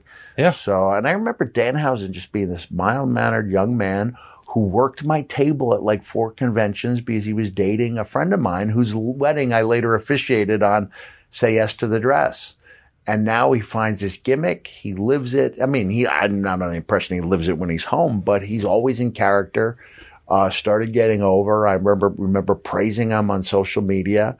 And then I remember him asking if he could talk to me because he got the offer from ROH. So I probably spent an hour on, like, he's a good guy and a good friend, and I'm really happy for him. But he is a testament to the idea that we are essentially that 3-ring circus that tries to provide something for everyone. So Dude Love may not have been the tightrope walker, but he was one of 17 clowns climbing out of the trunk of a Pinto in order to entertain you. So thumbs up, thumbs down on Scissor Me Daddy. Thumbs up. Oh, there you go. I love it. Yeah. Why? Is that something that's even up for debate? Well, I just, there is a little bit of pushback online with people. Oh, this is stupid. And it's like, it's supposed to be. It's supposed to be. I just saw it for the first time, and first of all, the guy I should know the names, but I don't. Max Caster. Yeah. Anthony Bowens. Yeah. And the 2 guys that my son Dewey absolutely loved working with in 205 Live, the one that's turning me on. These guys, he loved working with. You know the guys I'm talking about? Again, I should know the names. It's hard when you're just trying to watch 5 wrestling shows a week and you're not watching. But these guys, the guy really turned it on for a very memorable, deep promo what made it memorable and deep was the fact that he does not usually do deep. It's usually, it's turning me on, and it's comical. So when you take a character that's largely known for a comedy effect and give him some grit, it can really mean something. Case in point, if somebody were really to attack our beloved Danhausen and he has to dig deep and he can't rely on the spells, could come up with something really cool by taking a beloved character and making him dig deeper than he ever has before. And I think we'll get there. I think we'll get there eventually. They're definitely I enjoyed the show. I'm going to say I'll probably take some criticism for this, being a guy who did a lot of risky stuff, but you notice there's no scar on my neck. Yeah. You would think I would have been one of the first guys in line for that surgery. I did not let people throw me backwards very often. There'd be a time a guy like Rick Steiner would throw me whether or not I wanted to go, but I generally had a plan B. I don't like German suplexes. I think that over time they shorten careers. They do. And they destroy the quality of life. So people can attack me for that. No, there's no attacking you. I mean, look what happened to Big E this year. Yeah. There's a little margin for error. I'd say there's more margin for error on the German suplex, but that it's just over time. It's going to wear you out. You couldn't show the match that Garcia had with Yuta to any reasonable orthopedic guy who would say that what those guys were doing was not safe. Going to lend itself to a poor quality of life. I just think there's things we can create with illusions that back suplex. It used to be a back suplex. Now it's a German suplex. I would jump up out of my easy chair when I was watching All Japan Wrestling, when I would see Dr. Death drop people on their heads. I asked Doc, and he said, brother, they're lining up to take it in Japan. They wanted to take it. Each one wants to take it successively higher. And in that case, I'm seeing the forearm go up. But this is like, all right, here's the Foley block of the chair. Boom. And if, you know what? If I don't get it, the 4 fingers up there in time, I'm going to take a heck of a jolt. And It's going to cause a concussion, but it's not going to paralyze me. Right. Whereas this, you don't do everything right. I can't see those things being good for long-term health. And not everybody's going to make a lot of money. These guys are great workers. I just think they could do without that move. I remember taking a beating when I said, man, I hated seeing Sasha Banks doing the tope because it was the one move that seemed to lend itself to injury almost every time she was doing it. It was like, take it off the menu. Here's one of the most astonishing workers of our generation. You don't need it. You don't need that. You do not need that. If you think you need a dive, come up with something that's not going to have the boys and men and women jumping out of their chair. As crazy as it sounds, being the guy that took all that stuff, I don't want to see any of us in wheelchairs. I don't want to see any of us needing long-term care and, petitioning Cauliflower Alley Club for a quality of life care. And there's just other ways around it, and for God's sake, lighten up on the forearms at the house shows, right? There's only so many brain cells to go around. And I know I'm opening myself up for a flood of criticism, but I go to bat when one of our guys is down. I try to raise money. But if you feel in your heart like what we're doing is going to wear people out and is going to put them in a bad way as they age, then let's try to come up with something else.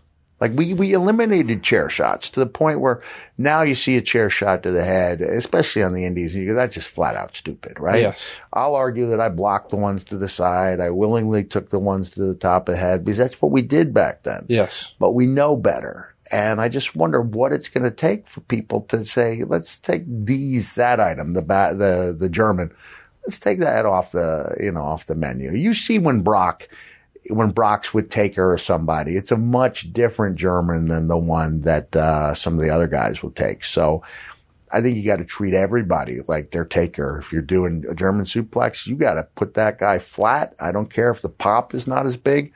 Those people will find something else to pop about. Yes. But you've only got that one life. Be really careful with it. One bump card, as they say. I appreciate that you're saying you're going to open yourself up to criticism, because you will. Yeah. Oh, sure. Because people remember your story about, the elbow drop on the concrete and Arn Anderson's, you ain't got no sense. I ain't got no dollars. Look, I paid I did exactly. That was my point. You're the guy. Paid the price. Yes. But there's a difference between hobbling and having trouble getting around and being in a wheelchair. Yes. There's a big difference. And you see, like, I still got this, I still got the motion. If you see, I'm always stretching this thing out. Like, there were maybe 10 to 20 times. This is something I talk about in some of my one-man shows. And I don't go there that often because it's really personal. There's probably 24 times where I felt like, okay, I'm just throwing caution to the wind. And I'm gonna hope for the best. And probably out of those 24 times, 4 or 5 times where I landed, I was like, I have to wriggle this finger. I have to try to wiggle this toe. Can I move? And that's a scary, scary feeling. And we've got this long line of wrestlers with the scar on their neck. Yeah. Steve, Edge, Angle. Kurt. Yeah. And there's, on and on. On and on. And, I think we need to do what we can to avoid those surgeries in the future. And those are surgeries by one of the best in the business. And not everybody has access to that. There's still a lot of guys who are going to pretend they're not hurt when they are, going to feel a need to continue to do these things, especially at house shows, in order to come up on the star level, when in my mind it's not about the stars, it's about sending people home with a feeling. Yeah. Especially a feeling that they want to return. Sometimes we can overdo it so much with the matches. that I think we're giving people such a crash course that they're like, that was amazing, but I'm good for the year. Yeah. And not, when are they coming to town? I need to be there. And I think we need to do more things that create beloved characters so that every single thing that character goes through means something, as opposed to just trying to get guys over by pushing the bar further and further. AKA more Scissor Me Daddy. Scissor Me Daddy. I'm good with Scissor Me Daddy. More. Austin's neck isn't getting any better. There's plans in motion now to crown a new tag team champion. That sound was me jumping off my soapbox. So, there you go. Yeah, there we go. It's going to happen at Ground Zero in a Four Corners tag match, and that means you're not really getting a tag run with Stone Cold. What could have been? That could have been super fun, huh? It was super. The way I remember it was super fun. It was, when Steve was really a singles guy. Oh, of course. Right? I mean, these are going, WWE is going to mega powers, right? They're not, it's not Killer Bees or Rougeaus in that spot headlining pay-per-views. No. It's the combination of two single stars, combining forces for the greater good. And so I don't think Steve and I were ever destined for a long run. Austin's partner, Sean, sort of disappears off TV. You're the replacement. Now Steve is injured, but you don't get a replacement partner. We're just going to take the belts off. I don't know why, but that makes me chuckle when you think about it. I don't know. The second week of Raw being moved to Friday features you beating Bulldog by DQ. Owen does a run in here, and he's going to tease hitting the tombstone on you, but the Legion of Doom make the save, and then they wouldn't dance with you, which is kind of fun. I don't think if we would have gone back and told Mick Foley when he's breaking in the business, one day you're going to be on a live WWF program as your Dude Love character, and you're going to try to convince the Road Warriors to do some old school dancing with you. Look, one of the biggest moments of my career up until that point in late 85, early 86 was when I was setting up rings for Tommy D. And when you're setting up the ring, when you're the low man on that ladder, like you literally do it all. You set up the ring, you sell hot dogs, you help out with the merchandise, you take the jackets. And here I am taking the Road Warriors gear and I'm walking it back to the dressing room. And by the time I get to the dressing room, match is over, right? Yes. Like, it's a short, exciting as heck, I mean, I was privileged to, be on a handful of shows with the Road Warriors. But if you would have told me as that young man, an 85, 86 kid, 11 years from now, that character you invented last year, as your alter ego, you're going to be trying to get these two guys to dance with you. No, this is just like a dream. It's a dream come true. Yeah. It is. I want to talk about working with Bulldog. He was one of the guys you worked with very early in your WWF career as an enhancement talent, and you were worse for wear on the other side. And now you're kind of one of the top guys in the promotion, and he's still the British Bulldog, but it's kind of fun to think about, man, I was in this ring once before with him, and things are a little different. And Davey was such a good guy. Yeah. Such a good guy. I mean, I really praised the book about Dynamite and Davey. And it does go into some of Davey's, his personal difficulties. At that time, he had a lawsuit hanging over his head. Right. Stemming from an incident where he was just protecting his wife. By all accounts, the guy that ended up being injured, not by all accounts, but by the accounts, I believe, he was way out of line. Davey was standing up like most people would do for his wife. Yes. Didn't intend to hurt this guy. The guy fell off a stoop backwards, and ended up being injured. And Davey's looking at his whole career in jeopardy. Certainly everything he's ever saved and, his way of life. And it had an effect on him. I remember Owen and I talking about it. Like it's taken something out of him. But work would be that release. A lot of fun working with Davey. It was great to be with one of the guys I had the second match of my career with, and then being in there and accepted and as being a colleague and I guess an equal at that point. Yeah, it was pretty cool. somehow, some way, the last show you're on before the big pay-per-view is an independent show in Danville, Virginia, where you defeat the Honky Tonk Man. I do. Which I bet he took one bump in. How in the world do you have it in your contract where you're...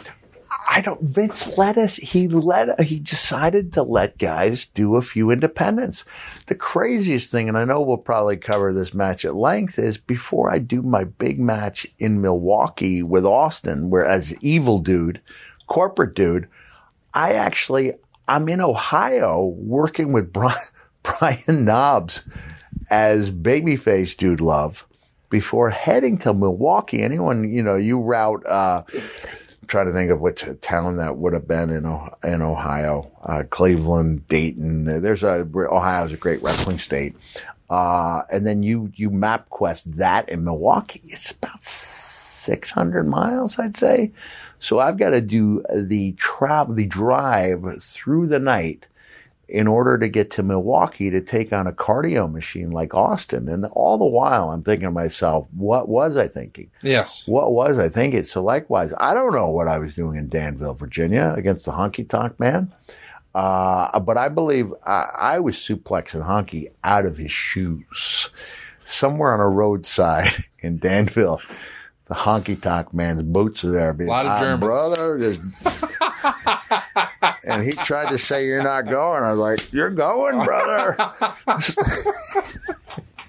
It's funny that the internet, at times, the modern era, people don't really appreciate or respect how over Honky Tonk Man was in the ladies, man. He had white hot heat. Look, Honky's still doing business. The crazy thing, I had a little mini feud with Honky Tonk Man over something I never said. I'm on a radio show on Long Island, and somebody says, "Hey, we got a guest for you," and one of the co-host says, "Oh, I hope it's not one of these washed up 80s guys like the Honky Tonk Man." Not even my comment. Right. And that I hear that I've got heat. One of those well-meaning friends goes, "Hey, did you hear what somebody said about you?" And so I ended up calling up Honky and I was like, "Hey, do we have heat, brother?" Like, not, "Are you angry? Do we have heat, brother?" He's like, "Hell, I don't know. No, I guess not." I was like, "I don't think I said that. Like, if I did, I apologize, but that doesn't sound like something I would say." No. And it wasn't something I said. But for the record, brother, up he's he going. went. Oh, he's going. He's going. So, Ground Zero in Louisville, you and Austin are going to vacate your World Tag Team titles to Sergeant Slaughter, but the Rattlesnake returns, cuts a promo on Jim Ross, Vince McMahon, and Sergeant Slaughter. And, buddy, he hits the infamous stunner on Jim Ross, an enormous pop. I mean, really, in hindsight, I know that, maybe God laughs at our plans sometimes, but if Austin doesn't have the neck injury, he doesn't go on this incredible run where he would have still gone on the incredible run. I would just say he got there. Would he have stunned Vince McMahon? Means. I know we're jumping ahead. Look, I remember thinking this guy's getting more over he was already super over. Yes. But he's getting more over every week that we don't see him because he's not allowed to ply his craft. And I remember Jim Ross, there was a segment, he loved Jim, right? Yeah. But at that time, I don't think their friendship was, what it became. And it wasn't public knowledge because it would have gotten in the way of the anti-authority figure. But I remember Jim, sending him a 8x10, and then Steve, putting it on a hay bale and putting an arrow through it. "Here you go, Jim, right in the gizzard." Like, Steve, he knew what he was doing. Steve was getting over, and he was injured, but he was still on the road. Yeah. They were bringing him on the road. Like, he was privy to a couple of the all-time classic stinkers that Owen and I had, specifically designed to stink the place. To me, that's commitment to your craft. When you just, you care enough to be your very worst, which is exactly how people want a dude. And this is where I'm getting the Owen's doing not to make light of a choking incident, yes. but at the time to have that microphone and to be able to use that and create images, and this is about the same time that Hunter and I, summer of 97, are tearing it down with some of the best / worst Falls Count Anywhere matches that I've ever had. Yeah. The Beal toss off the top by the nose. This is something that would have Carl Gotch, rolling in his grave. But brother, in Scituate, Massachusetts, and at the Cape Cod Melody Tent, they loved it. They loved it. Still do to this day. And the interesting thing here of this show is we've got Shawn and Undertaker in the main event. Yeah. And Undertaker does the big dive. Nobody had ever seen that from Undertaker before. What did you think when you saw that the first time? It's amazing. And it is. It's again, goes to my belief you have to find big moves on their own aren't going to get a guy over, but when a guy is over or a woman and does the big move, it's just that one dive, usually once a year, right? Yes. He almost didn't make it in one of those Mania matches. Yep. Made for an incredible double down spot, but we're all concerned for Undertaker's well-being. But yeah, the first time you see that guy, almost 7 feet tall, and I think his arms would be out like this, and it's just majestic. I remember during the pandemic, I saw a bald eagle take flight out of a tree, and I recorded it. I believe we have the video, so we can. Do we have the video? Grillo, I'm hearing we do have the video. So it was a pair of bald eagles. And I believe I even said the words, it's majestic. They're majestic. And that's how the Undertaker's dive struck me. It was majestic. And of course, this match ends in a no contest. So we're going to run it back the next month at the next In Your House, which is going to be the debut of the Hell in a Cell. When do you remember hearing that, hey, we're going to try a new cage? You just had maybe the last classic Big Blue. Maybe there were some on the house shows, but the ones that folks saw is you guys at SummerSlam. And now, well, we're going to try a new cage match. When do you hear about that? Do you not know what it is until you see it? I think they did promos a few weeks out. It looked really interesting and something that I thought I was better off not being a part of, because as we spoke about last episode, I was not a classic cage match wrestler. It didn't play to my strength. So I was thinking better them than me. You preferred Big Blue at that point. I didn't prefer either of them. I prefer them when it came to gimmick matches. I'd done the stuff in Japan. I loved the Falls Count Anywhere. I did like the toys. I liked the succession of toys. I liked the barbed wire bat. I liked the thumbtacks. But I wasn't a climber, you know? Like when a guy maxes out as an athlete in 6th grade gym class with 4 pull-ups and then gets progressively less athletic from that point, he's not a guy who's going to do great things inside a cage. Today's episode is brought to you by CarShield, who makes it easy and affordable to protect my car from expensive repairs. And that's just for starters. CarShield is the #1 auto protection company in the U.S. and offers protection plans for around $100 a month. The plans cover more parts than ever before, whether your car has 5,000 miles or 150,000 miles. And let me tell you how simple it is to get your car fixed. When you need a repair, you choose the mechanic, and CarShield's administrators handle the rest. That's it. You don't have to deal with the paperwork or headaches. You're taken care of. Same goes if your car breaks down and you're stuck on the side of the road. Plans through CarShield also include coast-to-coast roadside assistance. CarShield administrators are there for you with rental car options and trip reimbursement at no extra cost, too. Get coverage today, and you'll lock in your price now, and it will never go up. That means as long as you own your car, no matter how old it is, you're protected from the rising cost of parts and repairs for your vehicle. CarShield helps protect my wallet from expensive car repairs, and they'll do the same for you. Go to carshield.com/podcast to start your plan and lock in your pricing forever. That's carshield.com/podcast. A deductible may apply. So the night after Ground Zero is the Intercontinental title tournament. Of course, Austin's going to have to vacate it because he's got the broken neck. And the show's in Cincinnati, Ohio. You're in the first round as Dude Love to take on Brian Pillman in his hometown. And next month we'll dive into your relationship with Brian. But Pillman's unable to attend this match, and he sends in a video for Goldust to see because he won the rights to Marlena, Goldust's wife, the night before for 30 days. And Boy, we're seeing some Russo influence here, are we not? And by the way, as a 16-year-old boy, this was awesome. I loved it. But can you imagine that these days? Mick, we're going to... the service. Colette has to go with Sean for 30 days now. And we weren't the first people to do it, right? It was Baby Doll back in the day. Baby Doll, right? With Dusty. With Dusty and the Von Erichs getting the services of Sunshine. It's been done quite a few times. And they did it well. But in Brian's defense, he did have to wear a dress for... These are great stipulations, right? As we said, Goldust was a white-hot heel. Yeah. They were still in that discovery process. And then it turns out he was best at being Dustin Runnels, right? When he eventually went back to that. That's what he was best at.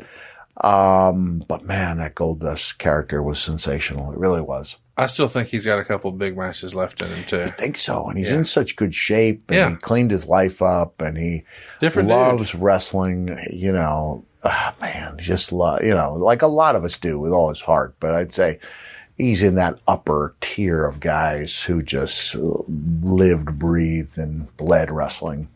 Shout out to his wrestling school. Go look it up if you're into that. The next week, we do get that match. It ends when Goldust attacks Pillman and gives him the win by DQ. Probably the biggest match you had that week, though, wasn't for WWE. It was in Amarillo, Texas, WrestleFest. Oh, yeah. Terry Funk retires again. Last match in Amarillo. Yes, there you go. And I do not think he wrestled in Amarillo again. So I think he did. Don't say that too loudly, because Ric Flair will say that was the last match in Nashville, and I don't need that in my life. I'd like for that to be done. Okay. But this is the show where Sabu takes on Mankind. You know, when I was at the weekend for Mongo, I saw the Ric Flair's last match. You know, I've got the pretty good handwriting. I was going to take out my pen and write underneath it, "For now." Oh, I hope not. Okay.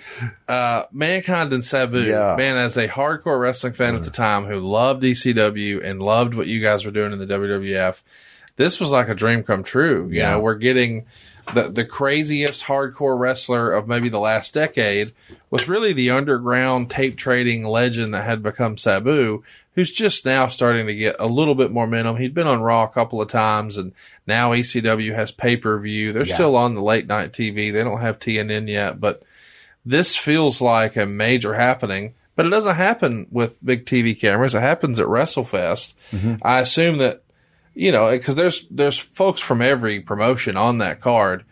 Terry Funk carried that much respect in the business, did he not? Did. He sure did, to the point where he and Brat went over 40 minutes, I believe.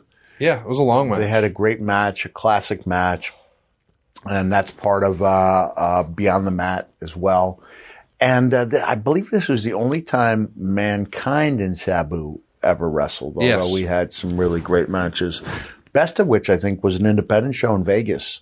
Crazy to me how much the two of us would put into it. And it was those matches that I watched quite a bit in 2004 when I was trying to get that Eye of the Tiger back for that match with Randy Orton. And I remember thinking, my God, we gave people a lot of bang for their buck. And there was this spot. I didn't know. I mean, somebody can maybe look up the Las Vegas laws circa, this would have been 96, whether or not you can justifiably kill someone for sweeping the blackjack table of all its chips.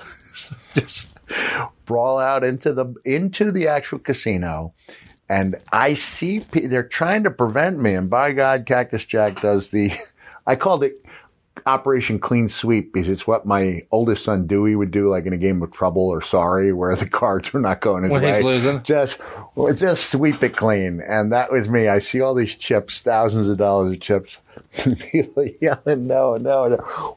Off they go. Up comes Sabu onto the table, pile driver on the blackjack table, and a false finish out of it. In what could have been the last move I ever did, because I believe no jury in the world is going to judge a man guilty for killing a pro wrestler who has pile driven an opponent on a blackjack table. Just my.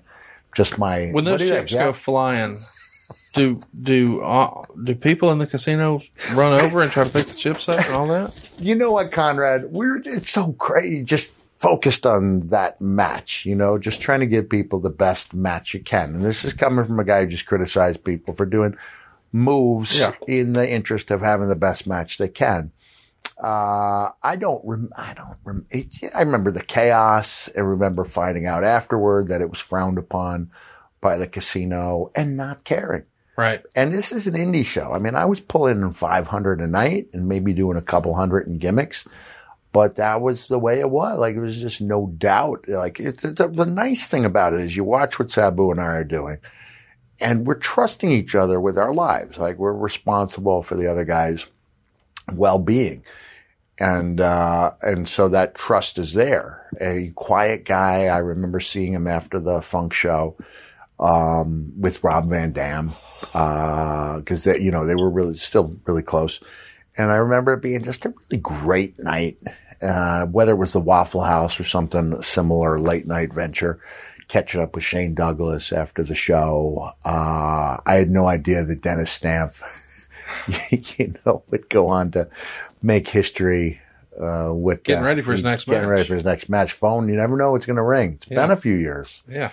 And then he said, I know I could have a better match with Dory than that guy. And that guy was Rob Van Dam. Yes. But it was really special to be chosen to be part of that and to do the match. I honestly don't. Whereas I go back to Vegas and I remember every move that was done. There's some you remember and some you don't.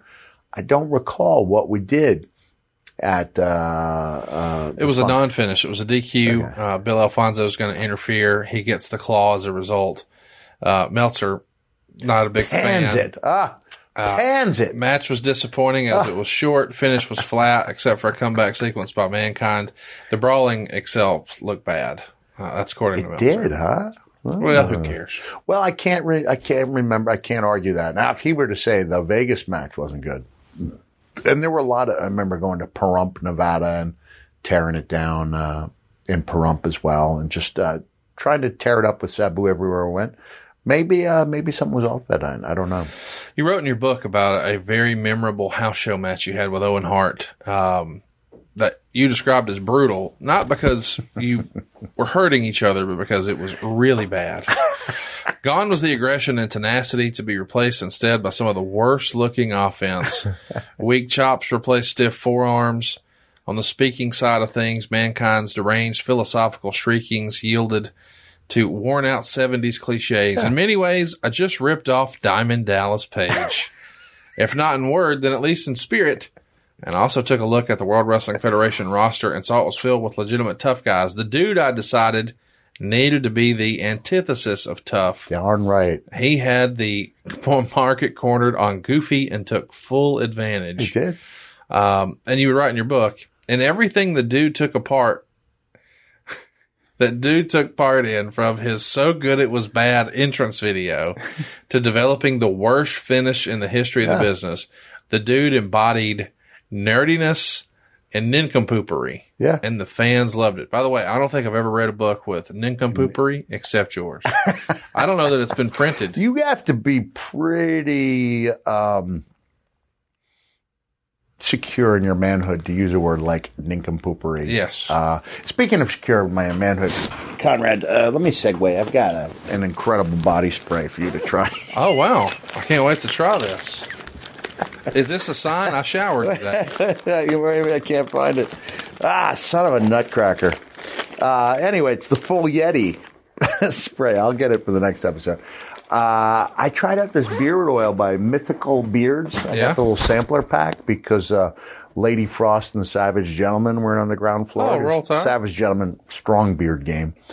And I really liked it. It wasn't overdone. It was, the scents were kind of subtle. And so I asked the guy if he might look for a collaboration. Sure, what do you have in mind? And I was thinking mythical. It's got to be mythical. I love the peppermint, a year-round basis. And I said, Full Yeti. Not only is it part Foley, part Yeti, but when it's on the label, because of the use of the Y and the E, it looks like Foley. Foley Yeti. And I really like it. I mean, I was hands-on. He kept sending me samples. I'd say it needs to be a little stronger. And I'm just saying I like the subtlety, but in this sense, I like it to be brisk, because I had a good peppermint beard balm, and you find out the hard way, not to mention the word bomb when you're being checked by the TSA. Yes, yeah, don't say it's that. bomb. Yeah. And by the time you try to explain there's an L in there, you're already being taken in for questioning. Found that out the hard way. So you can bring the oil in your bag, but don't bring the BALM just in case, because I'm going to give you a little, and yeah, you could use it. It's also good for the skin. I'm going to go off on a tangent here and say, just as I did before I got here, I put a photo of myself from our last week of taping and said, not bad for 57. Not bad for 57, right? Yeah. Considering what I've been through. And part of that is because the beard oil has got such great quality ingredients that even though I don't have the big beard anymore, we get it a little here, a little there. It's really good stuff. And so if people want to check it out, go to mythicalbeards.com. Mythical with a Y. And, the thing I kept saying, gotta be stronger. And then finally I said, here's the deal. I want it to feel like you're getting hit in the face with a peppermint patty. So he loads it up with so much peppermint, just thinking, I go, okay, now you've overdone it. And instead I go, nailed it. That's the one. And I really enjoy it. And yeah, you haven't heard me pitch anything really, or very little considering. And I'm proud of the fact that even when I was general manager, I rarely even brought up the Holy Foley show. Rarely brought that up when I had the avenue to do it, because I wanted to do that job the best I could. Yeah. Similarly, I think we all strive to make this program as good as it can be. Yes. I want to thank everybody who makes the time for this on their weekly schedule, because there's a lot of other good podcasts out there. And I don't mean to go off on tangents about my beard. Oh, no. We're glad you did. I was wondering if Ron Reese was involved, since you said Yeti. He's over in Atlanta. He's not too far. We could get a collab. Maybe we need toilet paper that's peppermint scented. Was he, there was a Yeti and a mummy? Or was he the Yeti mummy? His name was the Yeti. Yeah, I know. But he came dressed out in toilet paper. Because he stunk the joint out. That was weak. He actually offered to be Ric Flair's opponent in his last match. He said, I think it would be fitting. And I said, okay, I'm listening. And he goes, well, it's the world's greatest wrestler versus the world's worst wrestler. And then did you bring up your interviewing Dude Love next week? I did not. Bad by design. Okay, yes, that's excellent. Yeah. But hey, I'm thinking maybe in time for Christmas, a little stocking stuffer, peppermint toilet paper, Mick Foley and the Yeti getting together. It could happen. Peppermint scented toilet paper. Imagine if it was like, it would be like a mint for your derrière. Like an Altoid for your back 40. So we would have a hot 40. Tag for your wiener and an Altoid and a cool breeze in your nether regions. What are we doing? We're getting paid for this. Can you believe this? This is what we do. You're talking about the silliness here that you just referenced earlier. First, it was the advent of the microphone cell spot. I was on the house mic, shucking and jiving with the Capital City fans when the devious heart jumped me from behind with absolutely no provocation. With microphone in hand, I strayed from the standard wrestling protocol of macho grunts and groans and replaced them with the cries of terror and pleas of mercy. Oh, God, no, please. Oh, it hurts. Oh, the pain. The pain. Please stop. Oh, God, you're killing me. The dude was really wimping out, but Owen made the mistake of turning his back and addressing the fans, or love children, as I like to call them. And when he turned around, dude had somehow found the will to continue. He went at Owen, and as Owen went, oh, into the microphone, the dude then wrapped the microphone around his adversary's trachea and reared back on the deadly reins. And all of a sudden, I heard a voice over the public address system. It was Owen at his hokiest. Breathe. I had to cover my face from laughing. That's like the perfect Owen story, is it not? It's a great, I loved working with Owen. And I think what made that show even more special is that I had the family with me. Summer of Love, 97. May have even been the same trip. I can't remember. But I had them with me quite a bit. And we'd gone to Pennsylvania Dutch country, and Noelle had this little pink bonnet on. And she came into the ring and danced with the dude. And she got in the ring, and she was 96, so she wasn't even 3 years old, 2.5 years old. And she gets that look, which I call the Cindy Brady quiz show look. For anyone who watched Cindy on the quiz show, the red light went on, and Cindy forgot everything. And I just said, just do what Daddy does. Can you do that? She just looked at me, and I went. And she went. Basically, that was the dance. I don't know if she did the knock-knee love dance. But here's this moment where my wife and I remember this in our entire lives. During a match that by some standards, and by my own standard, was just awful, but by design. But people were happy. If they wanted, trust me, I was there for the adventure. If they wanted the good matches, we had Mankind to provide that. Yes. And within 6 weeks, we had Cactus Jack. Dude was a really welcome diversion, and the Summer of Love was a beautiful thing. And I realized it was over when I was asked to put in 28 minutes in Kuwait with Jim Neidhart. Yes. And by the third or fourth time I was on the second turnbuckle dance, and I'm thinking to myself, this has run its course. Yes. And it had, up until it came back as Corporate Dude, which was a thing of beauty, which we'll tackle on another day. So this same match where you got Noel dancing with you at the end of the night, and you're doing the microphone spot. The fans were also treated to sweet shin music, which you alluded to earlier. Yeah. Between that and the Love Handle, are those the two greatest names in the history of finishers? They're good. They're up there. And I have to give sweet shin music credit where it deserves. I came up with the idea that it was kind of a takeoff on Shawn Michaels, right? Of course. I said, Vince, what if it was a horrible kick? And I talked about a kick to the stomach for a finish. And Vince just goes, sweet shin music. And that was all she wrote. You knew. Yeah. Right then. Love Handle was mine, though. You travel to Birmingham, England. You're going to take on Hunter Hearst Helmsley, the opening match of the one night only pay-per-view. You're as the dude here, and you take the loss with the pedigree, a little help from China as a distraction. But the show is most known for Davey Boy Smith and the main event, much as he had been 5 years prior with Bret Hart for the Intercontinental title. Now it's for the European title, and his opponent is Shawn Michaels. And as the story goes, he had dedicated the match to a family member who was suffering with cancer, and it felt like this is going to be another feel-good moment, just like Wembley, and instead they go the other way, lean into the heat. Shawn leaves with the European title. A lot of criticism on the company's decision and quote-unquote heat on Shawn for that. You were there. What did you think? Was that the right kind of heat, or was it not necessary? We should have sent him home happy. Send him home happy. I think so, too. That's one of the... Triple H regime is probably not going to go out of its way to beat people in their hometown as a matter of statement. Probably days of guys. You think Drew McIntyre agrees with that today? It's a world title. That's a different deal. So you would have kept it on Roman? I think you have to keep it on Roman for the payoff. I think the payoff, if they don't get to Rock Roman, you could look back and go, God, what would it have hurt to have that title on Drew?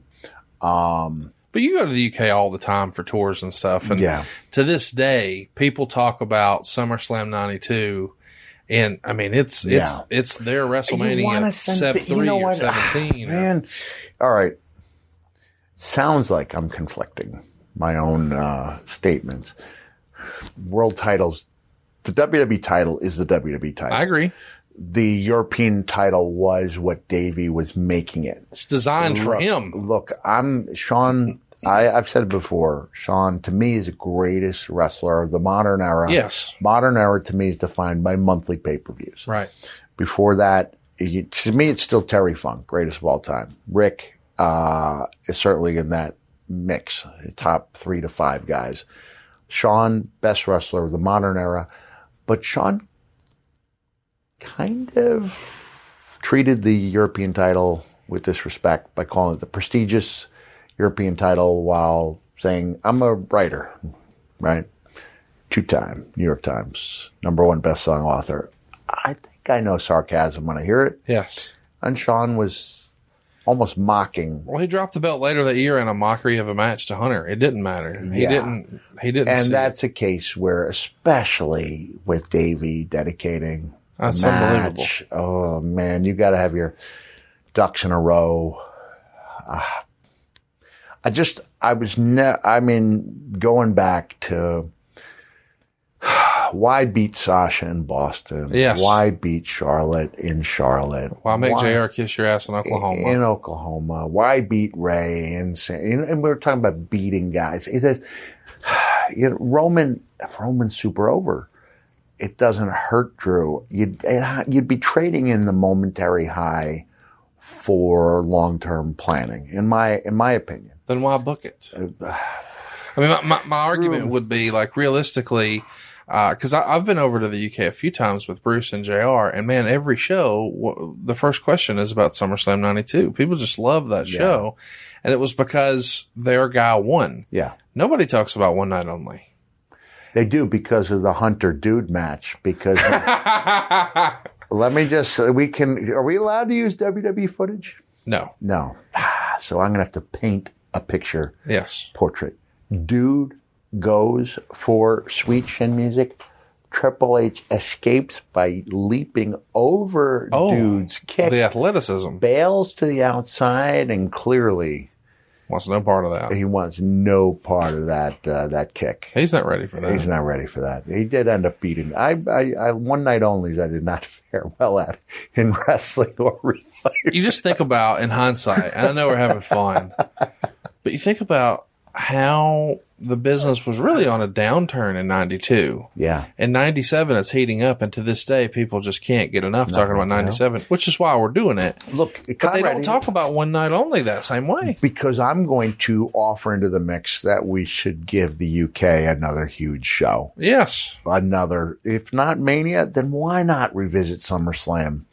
It's been 20, that was 30 years ago. The rumor is they're going back next year for another big show. But maybe that should be the time for it to happen. One Night Only was crazy because you would literally arrive, have catering, wrestle, and be on a flight home. Yeah. And you'd be working that next night. Yeah. It was, in a sense, we didn't do as much globetrotting during that Attitude Era because we didn't have to. Yeah, you're hot here. Everything was sold out. So there was no need. By the time I'd gotten to Germany with WWE, they kind of run through it, where it had gone being their strongest area in the world to being just another stop, to where sometimes there were more people in the lobby at the hotel. Right. Almost, I think we owe it to the good people of the United Kingdom. And I want to apologize. This is sincere. If people thought I was mocking the death of the Queen, I did. I was on a shoot, top secret shoot, that I'm not supposed to talk about anymore. If people really want to know, they can listen to last week. So I'm in the doghouse for mentioning what I'm doing. I am too. I'll show you some paperwork I got recently, which is why we can't show footage of that damn kick. But while we broke for lunch, when you shoot for WWE, you work hard days. It's a long day. Yeah, we break for lunch, and I hear that the Queen has passed away. And then moments later, I see the meme about the Queen when Meghan Markle visits, and it's Undertaker sitting up. And I think death is something that we have to find humor in, which is why I think a lot of young men were like me, where somebody passes away, you're scared, you meet up with your friends, and you end up laughing before you go in. It's just a way to deal with it. And so I'm a guy who I watched all 4 seasons of The Crown, the documentaries. I do respect the House of Windsor, and if I offended anybody in the UK over the death of the Queen, I am sorry. It's like not a conditional. I'm sorry that I posted that. Not if I offended anybody, because I did offend people. And a lot of people did find the humor in it, but maybe it wasn't my place to be looking for the humor in it.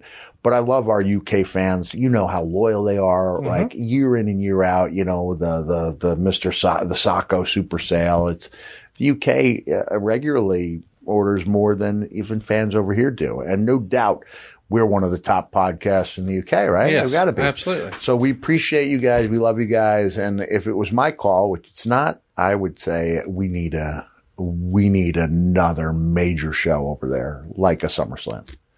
Hypothetically, since we talked about the importance of the WWE title, do you think if Rock and Roman really do hook up at WrestleMania, that match needs the world title on the line? Yes. Okay. For it to be the biggest match possible. I could argue night 1, have the title on the line, somebody else. Night 2, Rock and Roman. They close it. I'm trying to think back to the Ali Frazier classics, whether the title was on the line because Foreman had knocked out Joe Frazier. This is before Ali got it back from Foreman. And I don't know if the title was on the line for their second fight or the third fight in the middle. And it didn't matter because the rivalry was so big. Yes. But in this case, I think you need to go with the best main event you can possibly get. And Roman's had it for so long that, in my opinion, having it another, at this point, 6 months. But what, I mean, Rock's not going to work a full-time schedule, though. So Right. they're not going to me, it makes sense that Roman would go over and somebody should beat him. Now, if it's not going to be Drew, I jump to I make a logical leap to say it's got to be, I would love that. Dude, Are you doing Dude Loves Last Match? You see I'm getting in shape. Can we get dudeloveslastmatch.com? I got an idea. I have to defend the title. You have to. It's required. The last time I post the WWE title around my waist was when I went into Mr. McMahon's office in 2003. This is when I had the juice to have an idea and be pitching it the next day. I was one of 2 or 3 people who didn't live in either Florida or Texas, right? Like, it's just me and Taz up there. Right. And then other than the WWE employees, like, we're the 2 Long Island guys. So I'm a drive away. And I said, okay, what do you got for me, pal? I said, I haven't wrestled in 4 years. I go out in the Royal Rumble. I win it. Because I haven't been on Raw or SmackDown, I challenge both those champions to a 3-way match. I win that, making me the undisputed WWE champion. He looks at me and goes, I have no interest in doing that whatsoever. And I said, okay, I got an idea for me and Randy Orton. And that went on to be, which not only did it go on to be one of the, best programs of my career, but it gives you an illustration why you should have a plan B in wrestling and in life. You didn't pitch the first one to get the second one accepted? No, I pitched the first one because I wanted to be the WWE champion. I get that. As a pro tip in sales for our listeners, especially, listen, if you're a newly married person and you're trying to convince your wife to let you do a boys trip or something, you pitch one that's absurd that she'll never say yes to. And then you pitch the real one second. Okay. And you're more likely to get some adoption there. So the first one has to be so over the top silly, like, well, there's no way she's going for this. And then you counter with, well, since I can't do that, could I do this? Does your wife listen to any of your podcasts? There's no way she hears this. Okay, or I would no, never my share wife this. neither. Okay. Yeah. So we're safest just way for me to friends. ensure Colette doesn't hear about something is to write it in one of my books. Well, usually I record my podcasts at my house. Yeah. And at certain times of the day, my wife is there. But as you know, we're in my office. She's not here. So there's zero chance that any of this gets back. All right. But I plan to use my method tonight. I got to pitch a silly idea. I want to go to Cauliflower Alley at the end of the month. So I'm going to pitch that I'm going for a bachelor party to somewhere else. Okay. And that's going to get shot down.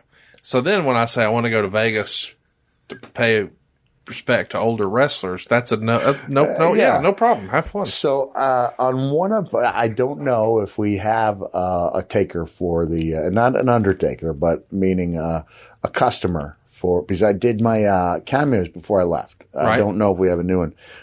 But next week, I will promise you, 2 weeks from now, all right, I know about it. I will promise you that I will find a suitable person so that dude's marriage tip is to, Daddy, honor her, cherish her, worship her, so that at the 5-year mark, you can get down on your knees and say, I have honored you, I have worshiped you.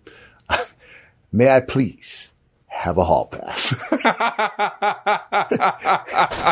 And then either Cactus or I will come in and shoot down the idea, be shocked at the idea that dude is suggesting the only reason you would pay honor and tribute and worship a woman is so at the 5-year mark you can ask for a hall pass. I mean, you sold me. Coming up on that. I'm gonna try that. NMLS number 65084, equal housing lender. Woo! The 5-star reviews are in and it's confirmed. SaveWithConrad.com can save you thousands. Jimmy E writes that we saved his family more than $1,000 a month. James S says we saved his family more than $1,200 a month. But how much can you save? It's free to find out right now at SaveWithConrad.com. But if you've got a second mortgage, if you've got credit card debt, or even worse, if you're in a 30-year loan, it's not a matter of if we can save you money, but a matter of how much at SaveWithConrad.com. Woo Wings, a virtual restaurant concept from the man himself, the nature boy Ric Flair. Enjoy the legendary flavors and world championship wings by ordering with your Uber Eats or Postmates app. Woo Wings is now open in Nashville, San Antonio, Jacksonville, Florida, as well as Huntsville and Tuscaloosa in Alabama, with many more locations coming soon. Try the only chicken wings worthy of carrying the name of the 16-time world heavyweight champion. Tell him, Nate. Wings! Legendary flavors, world championship wings. Woo! Woo Wings! Yeah! Woo woo! Here we go now. Let's talk about why we're really here. We're going to end the summer of love, and we're going to get into something that I was so excited as a fan to see. You wrote this in your book. I picked up the ringing phone on an early September morning in 1997. We had moved 3 weeks earlier to the Florida Panhandle, but our house was not yet quite ready to move into, and as a result, boxes were strewn everywhere in our small apartment. Hello, I sleepily answered.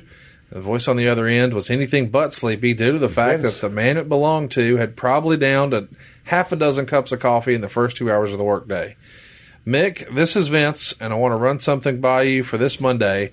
We would like for you to be Cactus Jack at Madison Square Garden. Mm-hmm. A big smile broke out over my face. Are you sure? I asked, with my mind going back to those annual 30-second calls with JJF and Dylan. Vince was right there to answer my question. Mick, this is going to be huge. I've got to admit, pal, I never thought I'd see Cactus Jack in the World Wrestling Federation. Neither did I, Vince. Neither did I. So, chat me up. How shocked were you to hear, wait a minute, what? It's funny because there were clearly two different phone calls in that little apartment before we moved into the house in Florida. The house I gave up because you never heard me refer to a fan as a mark, right? Right. Because if I'm going to refer to fans as marks, then I would have to refer to myself as one for moving from Florida to Long Island and buying a house because I thought I was really the WWF commissioner. Like, I moved because my duties as commissioner had me flying so often, and I was being utilized at the site-based entertainment complex, which is a fancy name for the restaurant. And so I would have to leave the Panhandle at like 5 p.m. the night before and get home late. I'd be gone 36 hours for a trip that took 6 once I moved to the island. Drive there, do the thing, boom, back. 4 to 6 hours. But I remember being there, and the first call was, "Hey, pal, how'd you like to be Dude Love?" And that was the first time. And I went, one time we went from now on. And now as we've explored, that didn't take, and I'm glad it didn't take, because the Summer of Love was done by November of 97, especially when they see Cactus come back. Yes. But the Cactus Jack thing, I was nervous about it because in my head, as much pride as I took in being Mankind and as much goofy pride as I took in making Dude Love as different as possible, Cactus Jack would go on to, become this mythical being in large part because of the way Triple H sold for him. And I've acknowledged that even before he got back to running the company. So that's props where it deserves. But I was a little nervous about how he'd be received. Right. I believed that I had that Cactus Jack character had what it took to be successful anywhere. but now it had been a long time. Other than it had been a long time. I'd been Cactus Jack in Japan, one day in '96, one day in '97. I've been Cactus in Japan before I joined WWE. Right. But I didn't know how it would be received, so I was concerned. From your book, I arrived in Stamford, Connecticut on Sunday evening and had dinner at the home of Joey Styles, the ECW play-by-play man. We reminisced about the old days and even asked me if I thought Cactus Jack would ever have a shot in the WWF. I don't know, Joey. I lied right through my missing teeth, but I doubt it. I hated to lie to a friend, but I wanted the whole Cactus Jack return to be a mystery. When I returned to my hotel, I slept restlessly for a few hours before being awakened for my short ride to the Titan TV studios. Chris Chambers was there to guide me through 8 hours of special effects, technical innovations, and if you don't mind my saying so, tour de force performances on the part of Dude Love, Mankind, and in a cameo, Cactus Jack, that resulted in all three characters appearing on the Titantron at once. The creative lead-in really set the stage for the return of the hardcore legend. I was nervous as hell while the piece played because I honestly didn't know what kind of reaction Cactus Jack would get in New York City. It had been 1.5 years since Cactus had existed, and 3 since he'd been on national TV. Wrestling fans have notoriously short memories, and I wondered if the MSG fans would have even seen my WCW exploits. So we've talked about a lot of this show already about, your history with Cactus Jack, but it is interesting to think that you're still not sure how it would be received. But even if it was if you weren't really an old school WCW fan, just the idea that it's a new character for you, because we didn't know what Dude Love was, but we had fun with it. And so now here's another one. You had to feel a little bit of relief that all of this anxiety about, will they recognize it? But then the hard work you went into with Chris Chambers that you've detailed in an earlier episode paid off. Take us through that night when you hear the reaction. You're getting ready to go and you hear the reaction. Is it a sense of relief, nervousness, anxiousness? Yeah, the one thing we really had going for us, though, is that Cactus had been brought up as this kind of mythical character in those promos with JR that ran for 5 or 6 weeks. So the seed was planted in the mind that this guy's done some stuff that's really out there, and he sacrificed and paid a price. And there was that line in the JR promo, what would you say to Vince McMahon? And as Mankind said, why didn't you take me when I was good? Why didn't you take me when I was young? So there was a sense even there that age, 31, that I was kind of no longer, at the peak of my physical powers, as limited as they could have been, and that Cactus Jack was the guy. Like that run I had in Japan / ECW, that was probably as good a year as I've ever had in any character. Performance-wise. From an idea. So you really believe that when you said it? Yeah. Like just to go on a weekly basis. And look, there was a photo that may or may not appeared with me and Cody Rhodes that's no longer visible, but Cody and I had talked about the fact that he did what I had set out to do, which is become a bigger star without the machine. Yes. And my case was WCW machine. Both of us believe we think we are able to accomplish more than what the company is seeing in us, and we're going to go out there and prove it. There's something great about going out there and watching somebody prove their worth, whether it's Cactus in 94, 95, or whether it's Cody a few years ago, whether it's Drew McIntyre when he basically seemed to have become another person altogether. Yes. Within 6 weeks' time, it's like, this is the guy from 3MB, like different human being.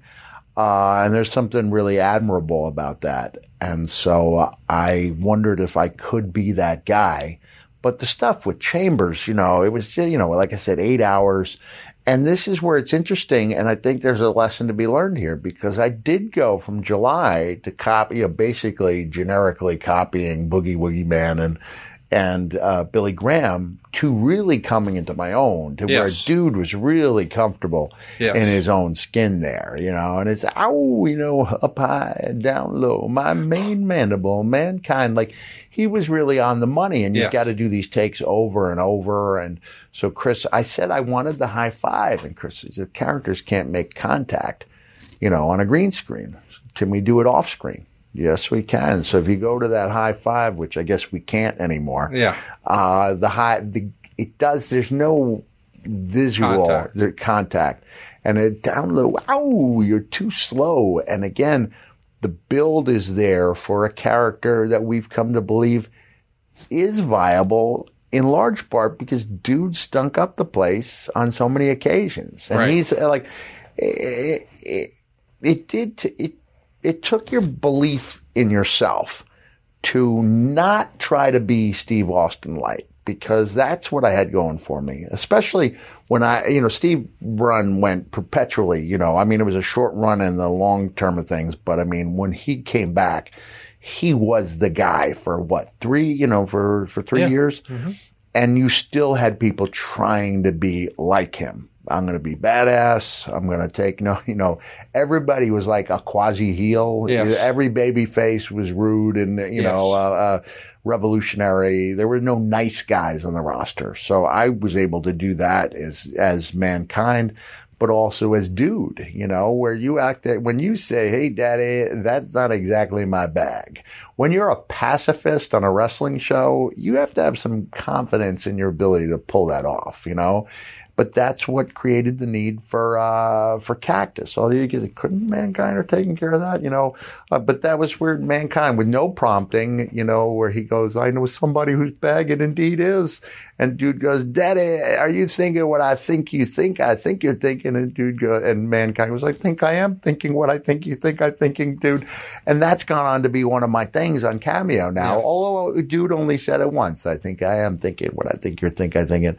Somebody spanked me. I thought he was dead. And then here comes Cactus. Just Helmsley, this is the worst, whatever. It was just 20 seconds and boom, come out with that incredible response. And as I'm walking down the stage, music and everything. Yeah. And it's generic music. Yes. Because I later saw a dwarf making love to it in a porn movie where, so it was taken from it's the archives, it's public. What was the name of the movie? Do you recall? I don't recall. I just recall that a promoter in Pittsburgh summoned me in and then I see a dwarf making love, and I am not against dwarfs making. I'm for it. I'm all for it, but here comes that Cactus Jack guitar music, and I was like, wow, be darned, Is that how Swoggle broke in?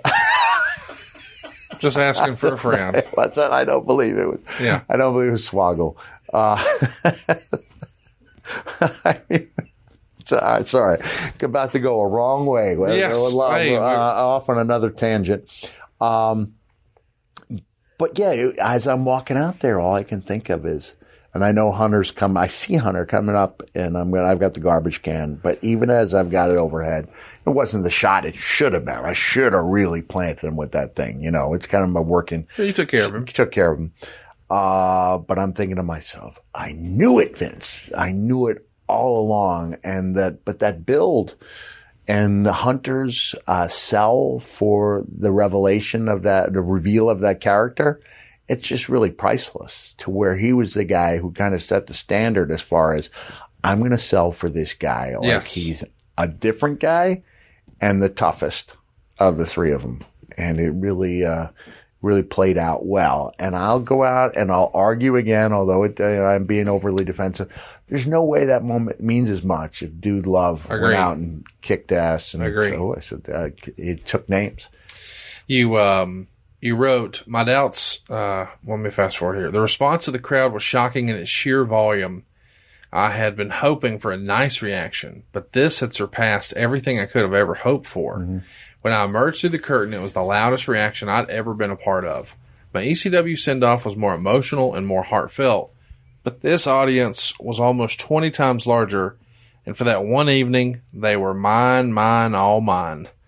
And man, what a cool moment as a fan it was. I was watching in my living room, my bedroom or whatever, just excited that, oh my God, this is Cactus Jack on Monday Night Raw in Madison Square Garden. And that had to feel like the ultimate validation for you as the guy who called JJF and Dylan so many times. Yeah. And now Madison Square Garden, the place where you hitchhike to go see all this happen. And we talked about how special it was to come off the cage in New Jersey at SummerSlam. Not quite Madison Square Garden, but this was the building. Yeah. And now here's your character getting this reaction. This has got to be one of the biggest milestones in your career at this point, right? Yeah. And I remember writing down a list of goals. You know, I was a goal-oriented person and a believer in visualization. And, you know, you write out your goals, and it was amazing to me how many of them I'd actually hit, you know. Yeah. One of them, I don't know if you can call that a main event, Madison Square Garden. I would go on a main event, not like Bruno did, but, you know, a handful of times. It's the most memorable match that night. Yeah, yeah. And it was my best match in 97. We talked earlier about how part of 97 was affected by my back injury, but I'd been pretty healthy for about 4 months. And I believe it was my best match in 97. Fans often ask about that night and wonder what I was thinking on my way down the ramp. The truth is, my mind was full of mixed emotions when I heard the reaction at MSG. On one hand, I was basking in the adulation and it felt like I was on top of the world. On the other hand, I was thinking about my 30-second calls with JJF and Dylan and his assertion that I was lucky to have a job. I'd watched Mr. F. and Dylan for years and always wondered how his interviews as the manager of the Four Horsemen, which were always delivered with the flash and sizzle of a UPS truck. Oh, why? I'm working not at all. This is transference. This is anger that should be directed at Vince. I'm taking it out on JJ because he was the receiver of the calls and just doing what. All right. Yeah. Either way, you said, I hope that even someone as wise as Vince has truly learned a lesson about judging a book by its cover. And he did. And you also said, you know, I've often wondered what would have happened if I'd continued from that point on as Cactus Jack. It might have been huge or it might have died out, but who knows for sure. Also, a full-time Cactus Jack would have nullified the strange events of the next year that resulted in Mankind's sudden ascent in 1998.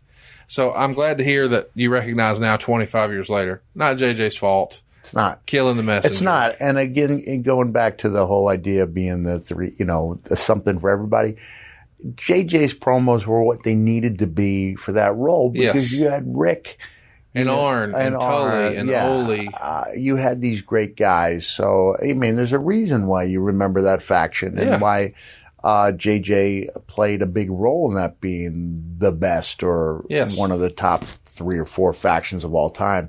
And that is clearly displaced frustration. But he was the voice that I would hear every year.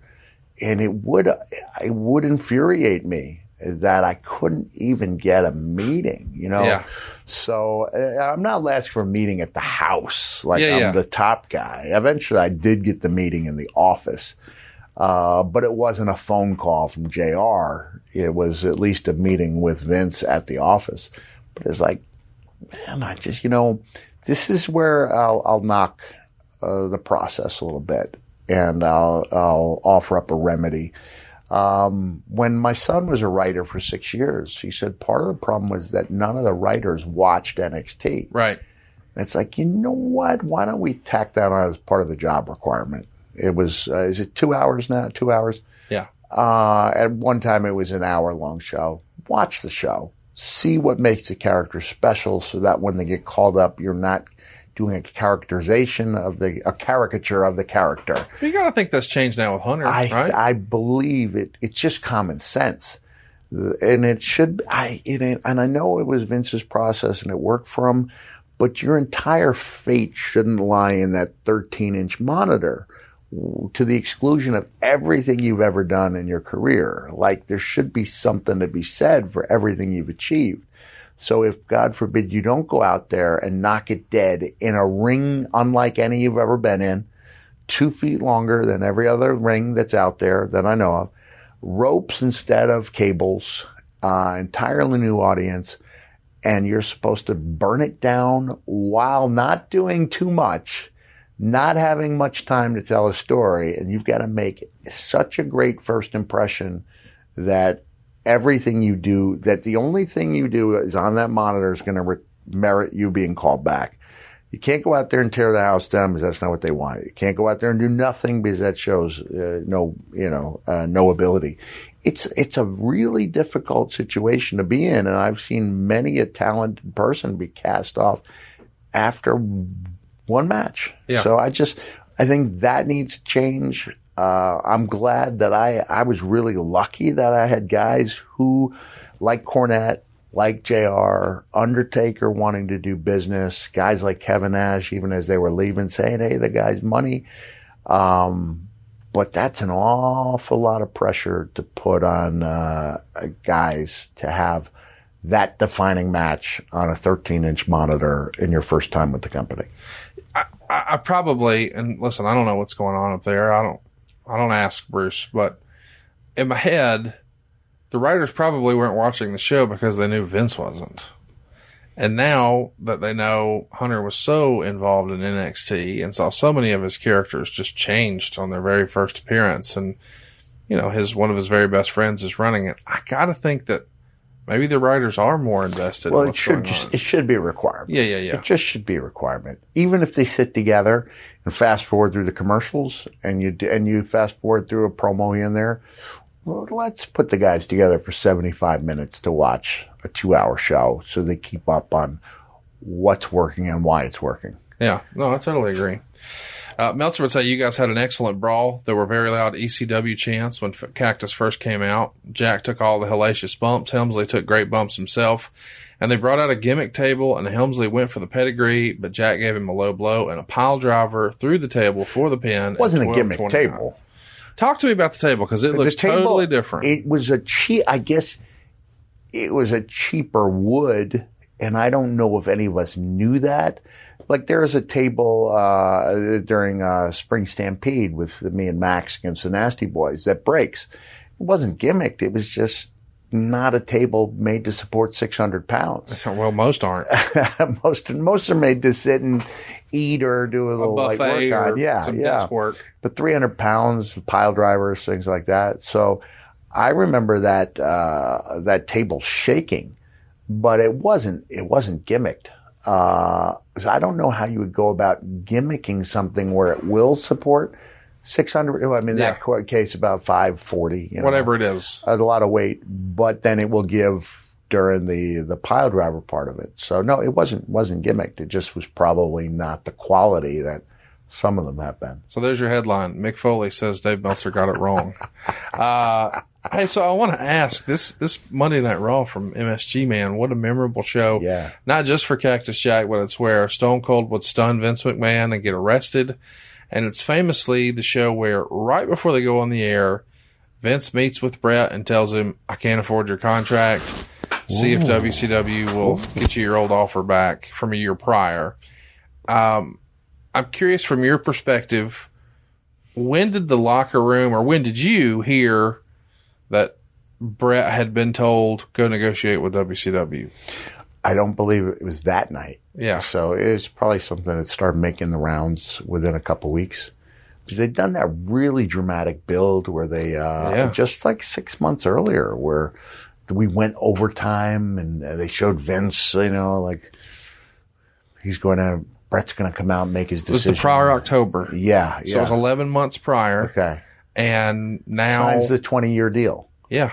Essentially, 20-year deal, and now 11 months later.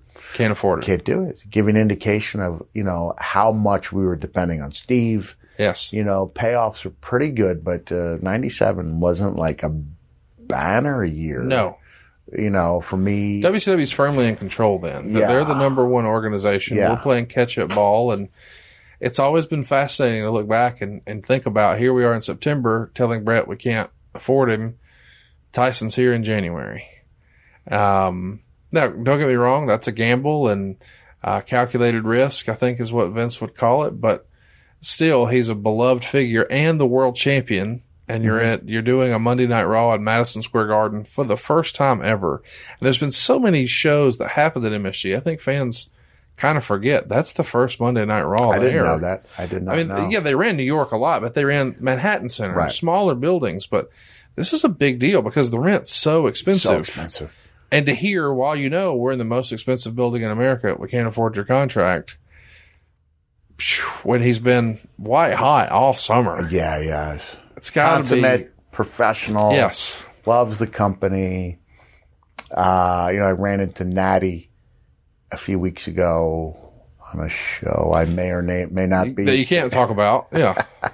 You saw her once recently. Recently, saw her in passing, talked for about 4 hours, but I'm not at liberty to discuss that yet. Well, I had a lot of fun talking about Cactus Jack and his debut here. I mean, it's got to be a big moment for you. You probably never imagined that we would see Cactus Jack in the WWF, but to your point, without Dude Love, it probably wouldn't have happened.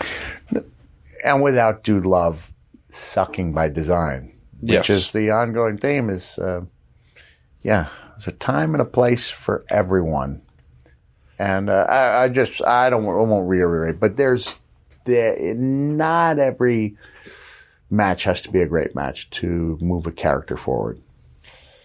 Well, every cameo has to be a great cameo, and we're at that part of the show where we would normally do a cameo, but we don't have one to do, so we need your help, guys. Tell them what to do to Mick. Tell them what to do, Mick. Just if you want to have it performed on air, make a request. In this case, I just stopped off quickly, posted something about 30 minutes before I got here. I don't know. Let me see. Let me check the Foley phone. Perhaps there is a candidate out there. Come on. But I love doing these things, and I think it shows. I got to tell you, Conrad, once we get into December, if I don't get flooded, I'm going to be upset. So just giving you guys 3 months notice. Okay. 10 weeks notice that I am expecting some results. Are we going to get some Santa appearances maybe? I can't make Santa happen. I don't have the beard anymore. I have got a theatrical beard, but that's a whole process. And it sounds really strange.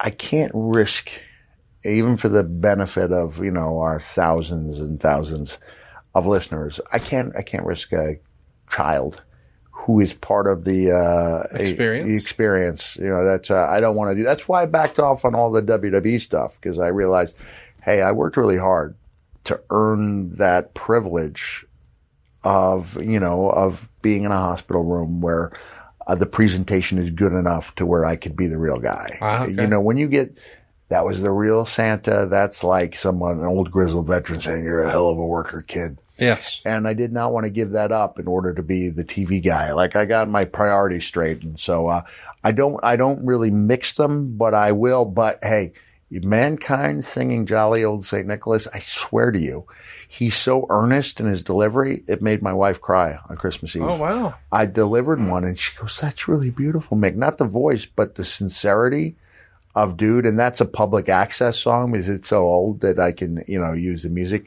legally. But I love doing it, and I think it shows. And let's see if we have. It's going to be a big blow against Foley if we don't have a candidate here. But we do not. I'm all caught up. So in weeks to come, cameo.com/Mick Foley, and we'll make it happen. You just nailed your delivery on the fanny pack. Have you done that before? Your fanny pack. I mean, how many years have you been rocking a fanny pack? When do you think you started? I took a 10-year break. Okay. And it was literally, I went like most of the guys, broke in. I broke in 85, gave it up somewhere around 2000, and won somewhere around there because it was thought to be an eyesore, and it was. And it wasn't until I was watching the WWE Network and they had a list of top 10 tag teams, and The Rock and I somehow came in at number 5 despite only teaming up for 6 weeks. Yeah. And every image they showed featured a worse and worse fashion faux pas. And I just said in the middle of the living room, I might as well go back to the fanny pack. It's not like it's ruining one of the looks I've worked so hard on. And at that point, I believe I had a cowboy boot I'd have my wallet in, I don't know where people store this stuff. I need to be able to put a week's worth of luggage around my waist. And so when I went back to the pack and never looked back. You ever going to bring back the Halliburton? Well, right now I've got my daughter, Noelle Stormtrooper. Yes, let's show that. Because every time you bring it in, I can't help but smile. So this is on loan. One of the rigors of the road is that we beat on these suitcases. I mean, literally, in 2 months. you're getting the type of use that a normal vacationer would get in 10, 15 years. Yeah. And the telescoping handle tends to become a thing of history. So you're either in the airport and that thing doesn't go down or it just breaks in half. And now you've got to carry that bag until you get to the next store. Yeah. So I don't invest too much. Maybe I would have been wiser getting a Halliburton just from the get-go. But, they take a beating. They really do. And so I'm glad my daughter was there. Just in the mick of time with a bag. In the mick of time. In the mick of time, yeah. Ladies and gentlemen, that could have been a luggage commercial. So if you have an ad agency and you're looking for some exposure, we got you right here. Is this product placement? Yes. All right. Yeah. If it's product placement, I might as well just try. Yeah, help our man out one last time. Next week, we're going to, we had a lot of fun talking today about a great time in your career. Next week, we're going to talk about somebody you had a lot of fun with. Mr. Brian Pillman. Let's do it. We'll see you next week right here on Foley's Pod.